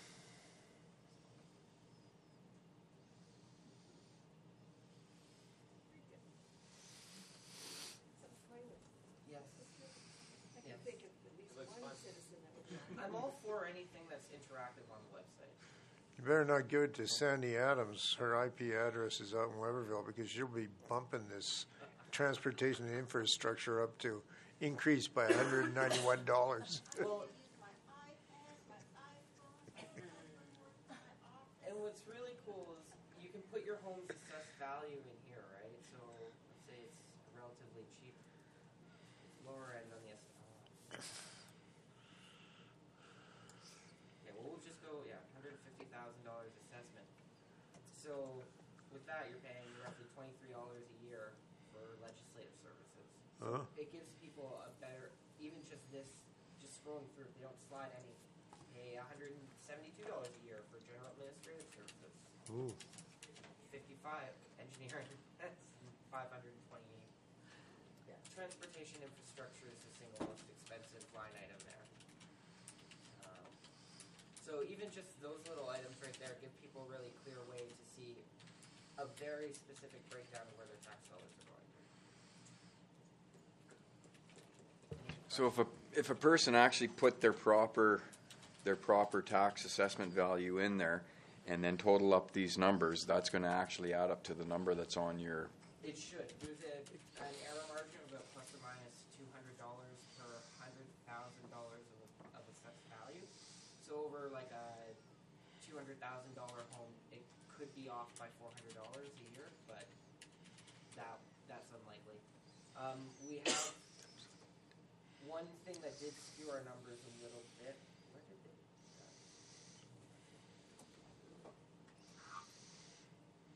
Okay. I'm just noticing water, wastewater isn't on here. Oh, is it? Oh, here it is. Yes. So water, wastewater gets a special tab because of the fee system. Basically, it's a cost neutral thing, but it still plays into our tax revenue. When we didn't include water, wastewater, and solid waste, the numbers were off. When we did include it with this with or without button, the numbers added up. So How can that be? It's cost neutral. They pay for it via the amount of dollars they spend on per cubic meter of water. Yeah, it had to do. I'd have to get the explanation from Alan a little bit more. He did a lot better. You haven't tried explaining it yet. The more the user fee, the less taxes or something? It had to do with the fact that water was, what was it? Yeah, it was cost recovery, but it was, having it in there was skewing our numbers because, I'd have to get back to you after speaking with Alan to get it. Oh, because there's a debenture on some of the. It had to do with the amount of expenses that we had weren't adding up with the amount of revenue coming in, but because a lot of the money that pays for our water and wastewater system isn't tax revenue, it's user fees. It wasn't adding up properly. So it doesn't get hit against your tax bill specifically. Is there a part on here about support debentures, like a cost of that one? We can. Edmonton has a section called debt servicing where they talk about a certain amount of money. They have the category set up into non-negotiable. Basically, this is money we have to pay out each year, and divided up over all the tax-paying residents. This is what it comes out to. And for them, they had debt servicing. So I guess that would be similar to if we wanted to put debentures there. So So we could do that. That goes into our That would go further down, I guess, as a static item, because again, it's not really up for debate, I suppose. So, Adam, the one thing, and I don't remember if someplace in your script where you had like the capital cost, like for the ladder track. Right. Now, I think there's some things that I think the town should even only go for if they're a regional investment, and the ladder track to me is one of it. I don't think there's any way the town could or should purchase their own ladder track. And if that's what the fire department's thinking, I think we need to correct that thinking right away. Right. And I think somehow we have to use this as a tool to our residents to realize that we need to work with our neighbors, and hopefully maybe Northern Sunrise County councilors will go and look and see. I mean, this hopefully will educate our residents, but I think it can also educate other municipal politicians that want to look at exactly where we're spending money. Yeah. Yeah. And we can add information in there to say, would you support it if it's a regional purchase where other municipalities go in, it's not just on Peace River. I'm still waiting to get some details on those. The ladder truck and the fire hall aren't actually in this version yet. They're just on our website because I don't have the details yet to put in. Most of these are these slider questions right here where it has rates where you decrease or increase are one type of question, but the capital purchases essentially we're putting under a section that they have for yes/no questions, which are support or not support. Very simple. So that's where the ladder truck would fall under it. The same category as transit or the arena. So Is there something on here that says, okay, that's your municipal taxes, but your actual tax invoice includes North Peace housing and whatever else it includes, education part? That would be a little outside the parameters of the citizen budget tool that we're working with, but within the context of our website, totally. We put up all of that information. I'm going to be putting up a section on what is zero-based budgeting. Like, very much want to use all of the stuff that we do on our website is recyclable. So explaining the North Peace housing fees, explaining the items that basically aren't up for debate is something that is going to be useful year after year. So there will be a spot for that. Any questions? Further questions? And just to reiterate, this is just one tool we're going to be using. We're trying to, with the open house, we're going to be a little more aggressive in not only using the paper version, but also explaining different parts of the budget. We're having a meeting this week to see exactly how we're going to be setting up basically the items for next week. And then what it is then also to allow council to sit back and really look through the whole budget process.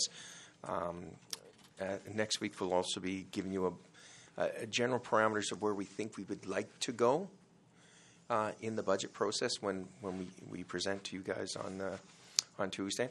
And then if we feel we're hitting it right, great. And if we need to adjust, we can still adjust because we've got a month then before the formal debate actually begins in January. So one comment, and I'm not sure how you build this in there. One of the comments I get when people start talking budget, it's they don't want to. You ask them, where do you think we should cut? And then the response is, they won't say we want you to cut fire produce. They say you want to cut fat. Well, I've looked at the budget. I don't think there's anything in there. So somehow I think you have that discussion in there, and then have a place where write down where you think we can cut, where you actually perceive that there is some place that we can physically cut that we're wasting money. Because I haven't seen it in 2 years I've been on council. Yeah, and that's the whole purpose of that zero base part. We actually did go through. The way zero base worked that we started off with is it first went into the departments. So departments went and they went through every line. Yeah. Then managers met with the directors and they went through every line. Then they went literally to the department directors. And the directors went through every budget, every line. And it wasn't one meeting. It was poor Ailish the other day was just saying, "Oh my goodness, I'm pulling her poor hair out."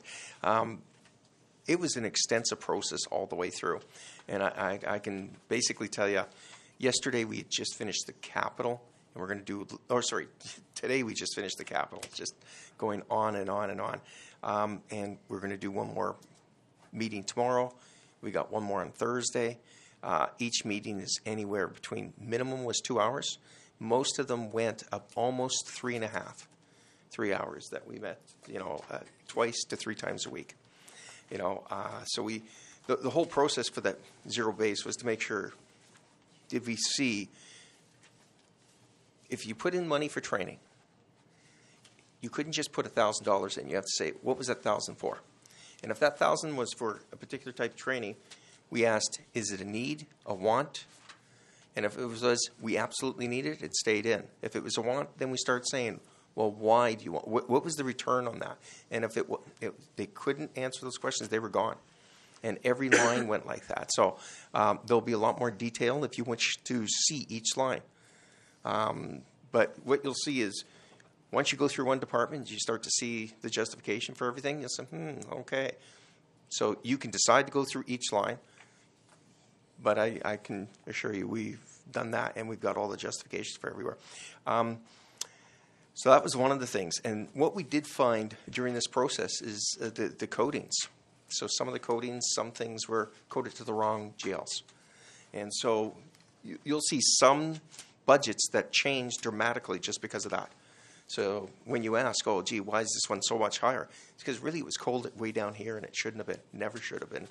And so we corrected it during this process. So that was the other thing there. But, yeah, it was extensive and good. We also got an email address, budget@peaceriver.ca, so if anybody has a great revenue-generating idea or cost-cutting measure, let us know.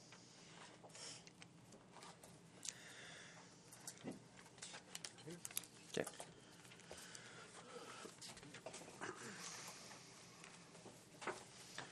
So that was what? CAO, Corporate Services. Oh, that was your... Sorry. Okay. Little budget thing. I apologize. Yeah, you went overboard on that. Yeah, sorry. We're excited. Actually, we worked hard. That is actually pretty cool. Okay. Does anyone have any questions regarding the actual report? Besides the fact that we got 32 new likes on our Facebook page. Peace Library System November highlights. Being the rep for the Peace Library System, Deputy Mayor, do you want to underscore anything here? Just that I think we get, our library gets, if I'm getting this the right way around, $5.83 or something like that. It's either that or we're paying it. I don't know which. And I can't find my report here either. So there was nothing major. Things seem to be going well. They are always concerned about funding. There is a little bit of a move in the library systems to really go after early literacy.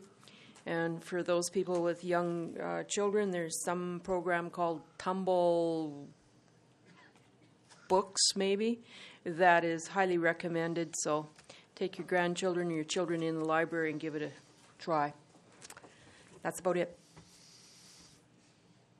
Okay. The next item is engineering and infrastructure, October and November events. Is Ms. Adams here as part of the Record Gazette or as part of town staff? I just wonder if you want to underscore any items on this. No, but my question still stands. No, it's just easier to have a table. Oh, okay. Okay. I'd answer any questions if any counselor or your worship have questions. Is the West Hill about on track? The utility line relocation? Yes, yeah. Yes. They're actually doing very well because of there's been no snow. So the lines that we're trying to move, will those lines still be there come the spring, or will they have been moved by then? The lines. The water and the sewer, right below the. They'll be. The contract does not have that in it to remove. I don't mean necessarily remove them, but will the water and the sewage be flowing through new The lines? sewer will be flowing this fall before they stop for the winter. The spring will be hooked up next spring, or the water will be hooked up next spring because they don't want to dig across the DMI Townhouse Avenue there because of the frost. Right. Okay. So, what you just told me is if that hill goes next spring because of wet conditions or something, raw sewage won't be flowing down to the pines. No, we'll have a really nice vac truck moving it. Well, the sewage, but you just told me the sewage will be. Oh, yeah, right. Sorry. Yeah, okay. We'll hook up hydrants for the water. I noticed that you had some problems in the water with the water treatment at the reservoir. What is it? 475. Yes. So that was a pump problem or a level transmitter problem? It was a combination of a few things.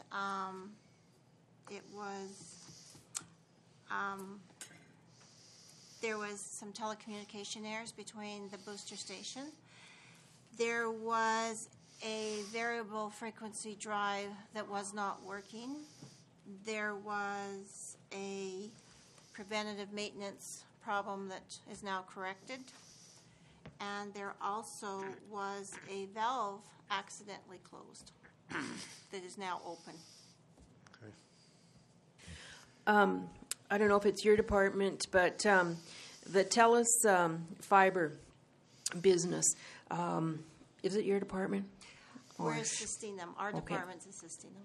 Okay. I had a question from a citizen today, and it had to do with they basically live above their business, and either they can't get the fiber to their business or they can't get it to their domain or domicile because it's a business or it's a. Do you know anything about that, or what I should tell them to try to? I might have some answers to that. I've been dealing with TELUS for probably close to 5 months to get that exact issue ironed out, because I work out of my home and I have my own service for my TV, my home computer, and I've been working my business off my home service, and I've been trying to get a secondary service in my house for months. And they really, really, really have trouble with that somehow. Because, Mr. Mayor, I think we're trying to encourage in the downtown area residents living above their businesses or that kind of thing. And if there's this issue that doesn't seem to... It's an issue with their different departments of TELUS, and whether you can have more than one billing address. I basically ended up having 2 addresses at my home, but it's still the same home. It's still the same street address. So I said, so what if I was a duplex? What would you do? You know, there would be 2 people, and so each one would have their own address. And I says, well, I'm 2 people. Give me 2 addresses. They can't do it. So, Mr. Mayor, I'm wondering if the town could somehow contact TELUS and say, this is an issue. We've got a strategy here, and you're not helping it sometimes. I'm not sure that would help. It's internal to TELUS's operation, and they are trying to work it out. Actually, the guys, hopefully when I get home tonight, will have it straightened out for me. But if I do, I'll let you know how that worked. I have a question. On the hydrovac, like on, this will be page 2, you talk about flushing artists and sewer flushing, and then down at the bottom of that, you've got sewer flushing ongoing, hydrovac. You know, can you explain, like there seems, like I understand why there's 2 things on there, and when you're talking about savings, are those actually dollar savings, what they're Chris is going to have an extra $1,100 or $11,000 next year, or is that just money that you didn't have to spend for the contract because we bought a hydrovac? Okay, I have to apologize. That bottom one, Which page is this on, or where are you? It's on page 2. or 71 of 83, Thank you. that bottom one should all be gone. Okay, all right. That's all been scratched out. I was hoping nobody would see that. What bottom one should be gone? The No, middle part. This Are one you- here is a duplicate. I had scratched that. Oh. But I see that if that's 12% of the sewer's been flushed, that was our goal for this year, right? It was, and we're continuing this week, To do more. Okay. yes, to do more. So what's the difference between flushing hours and sewer flushing? Like those kind of, to me, those kind of are the same? Flushing hours could be when we're exposing a water line break or a sign or something like that. So that's the total hours that the hydrovac truck is used for any type of flushing. And when I say flushing, it's the using of it. Okay, all right. Okay, well, I'm glad to hear that we're. You're like talking predate when you have to expose something. Absolutely. Gotcha. Okay, all right, good, thanks. Hey, I don't know all the details to this membrane pal particle counter taking one of your units down, but certainly there's opinion in the regulated community that those particle counters are just random number generators. So I do know some people that have worked out some allowances with Alberta Environment regarding particle count allowances during flushes, integrity tests, that sort of thing. So you might want to talk to your wastewater people, see if there's a. Yeah, I don't. It's a shame to have a whole system go down when the particle counter is not reading properly. Community services October and November reports. Any questions there? Hearing none, I'll go to. So there's Alberta's climate leadership plan has been put out, or. So, Mr. Mayor, I'm wondering if administration is actively searching for how to apply for $100,000 in funding to retrofit our municipal buildings, if that applies to us or could. It's the last paragraph of that. I've lost this. So you want administration to come back with a report when? It's part of the budget process. Okay. Part of the budget process. Fair enough. And Indigo Pipeline Project. Plains Midstream. And this is a letter to tell us that Indigo Pipeline / Plains Midstream is not going to go ahead. Yeah, this was the two pipelines that they were going to build from Carmen Creek to go to Nipissing, just north of Slave Lake. Mr. Parker, I'll take a motion to accept these items, and we'll actually include the Brazeau County concerns over Bill 6 as number 8. Items 11.1 through 11.8 inclusive as information. So moved. Okay, all in favor of Councillor Ford's motion? Passed. Any notices of motion, Mr. Parker? There is none, Your Worship. We'll just jump to key communication items. So, Brian, what items do you want to get sound bites on? Or you think are interesting?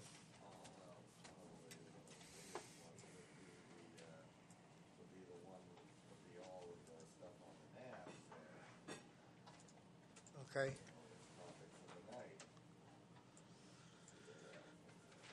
So anyone here want to handle that? Or you want to defer it to me?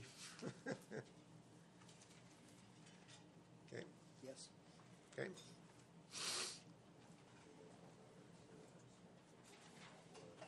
Oh, yes, your presentation there, Adam. So that works fine.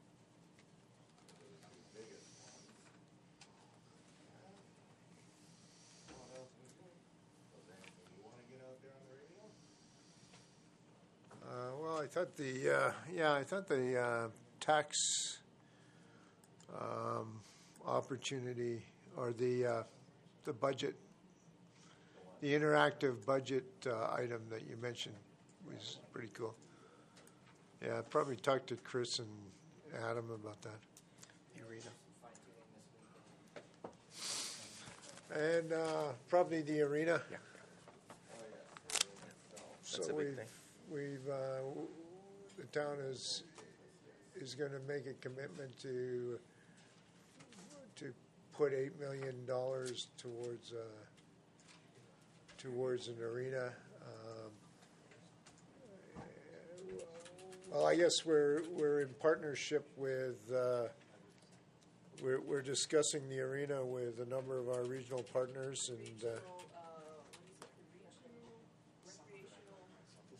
so maybe you can get some sound bites from Councillors Benke and Sajak. Maybe interview them together right after this meeting.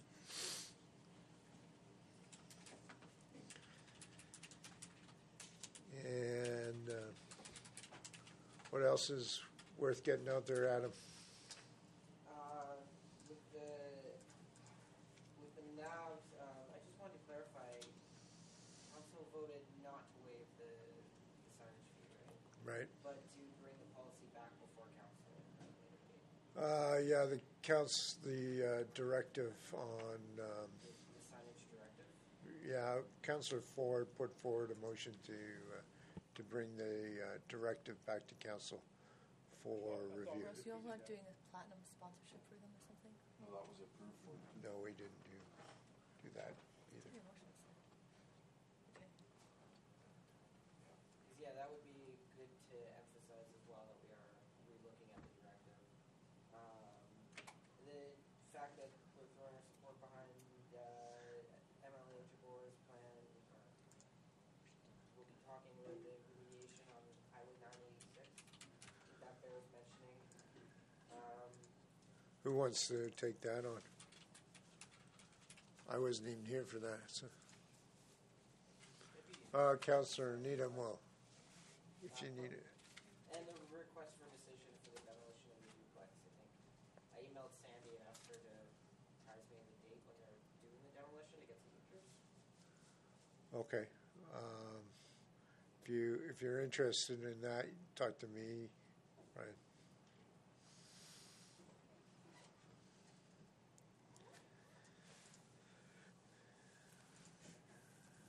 Anything else, Brian?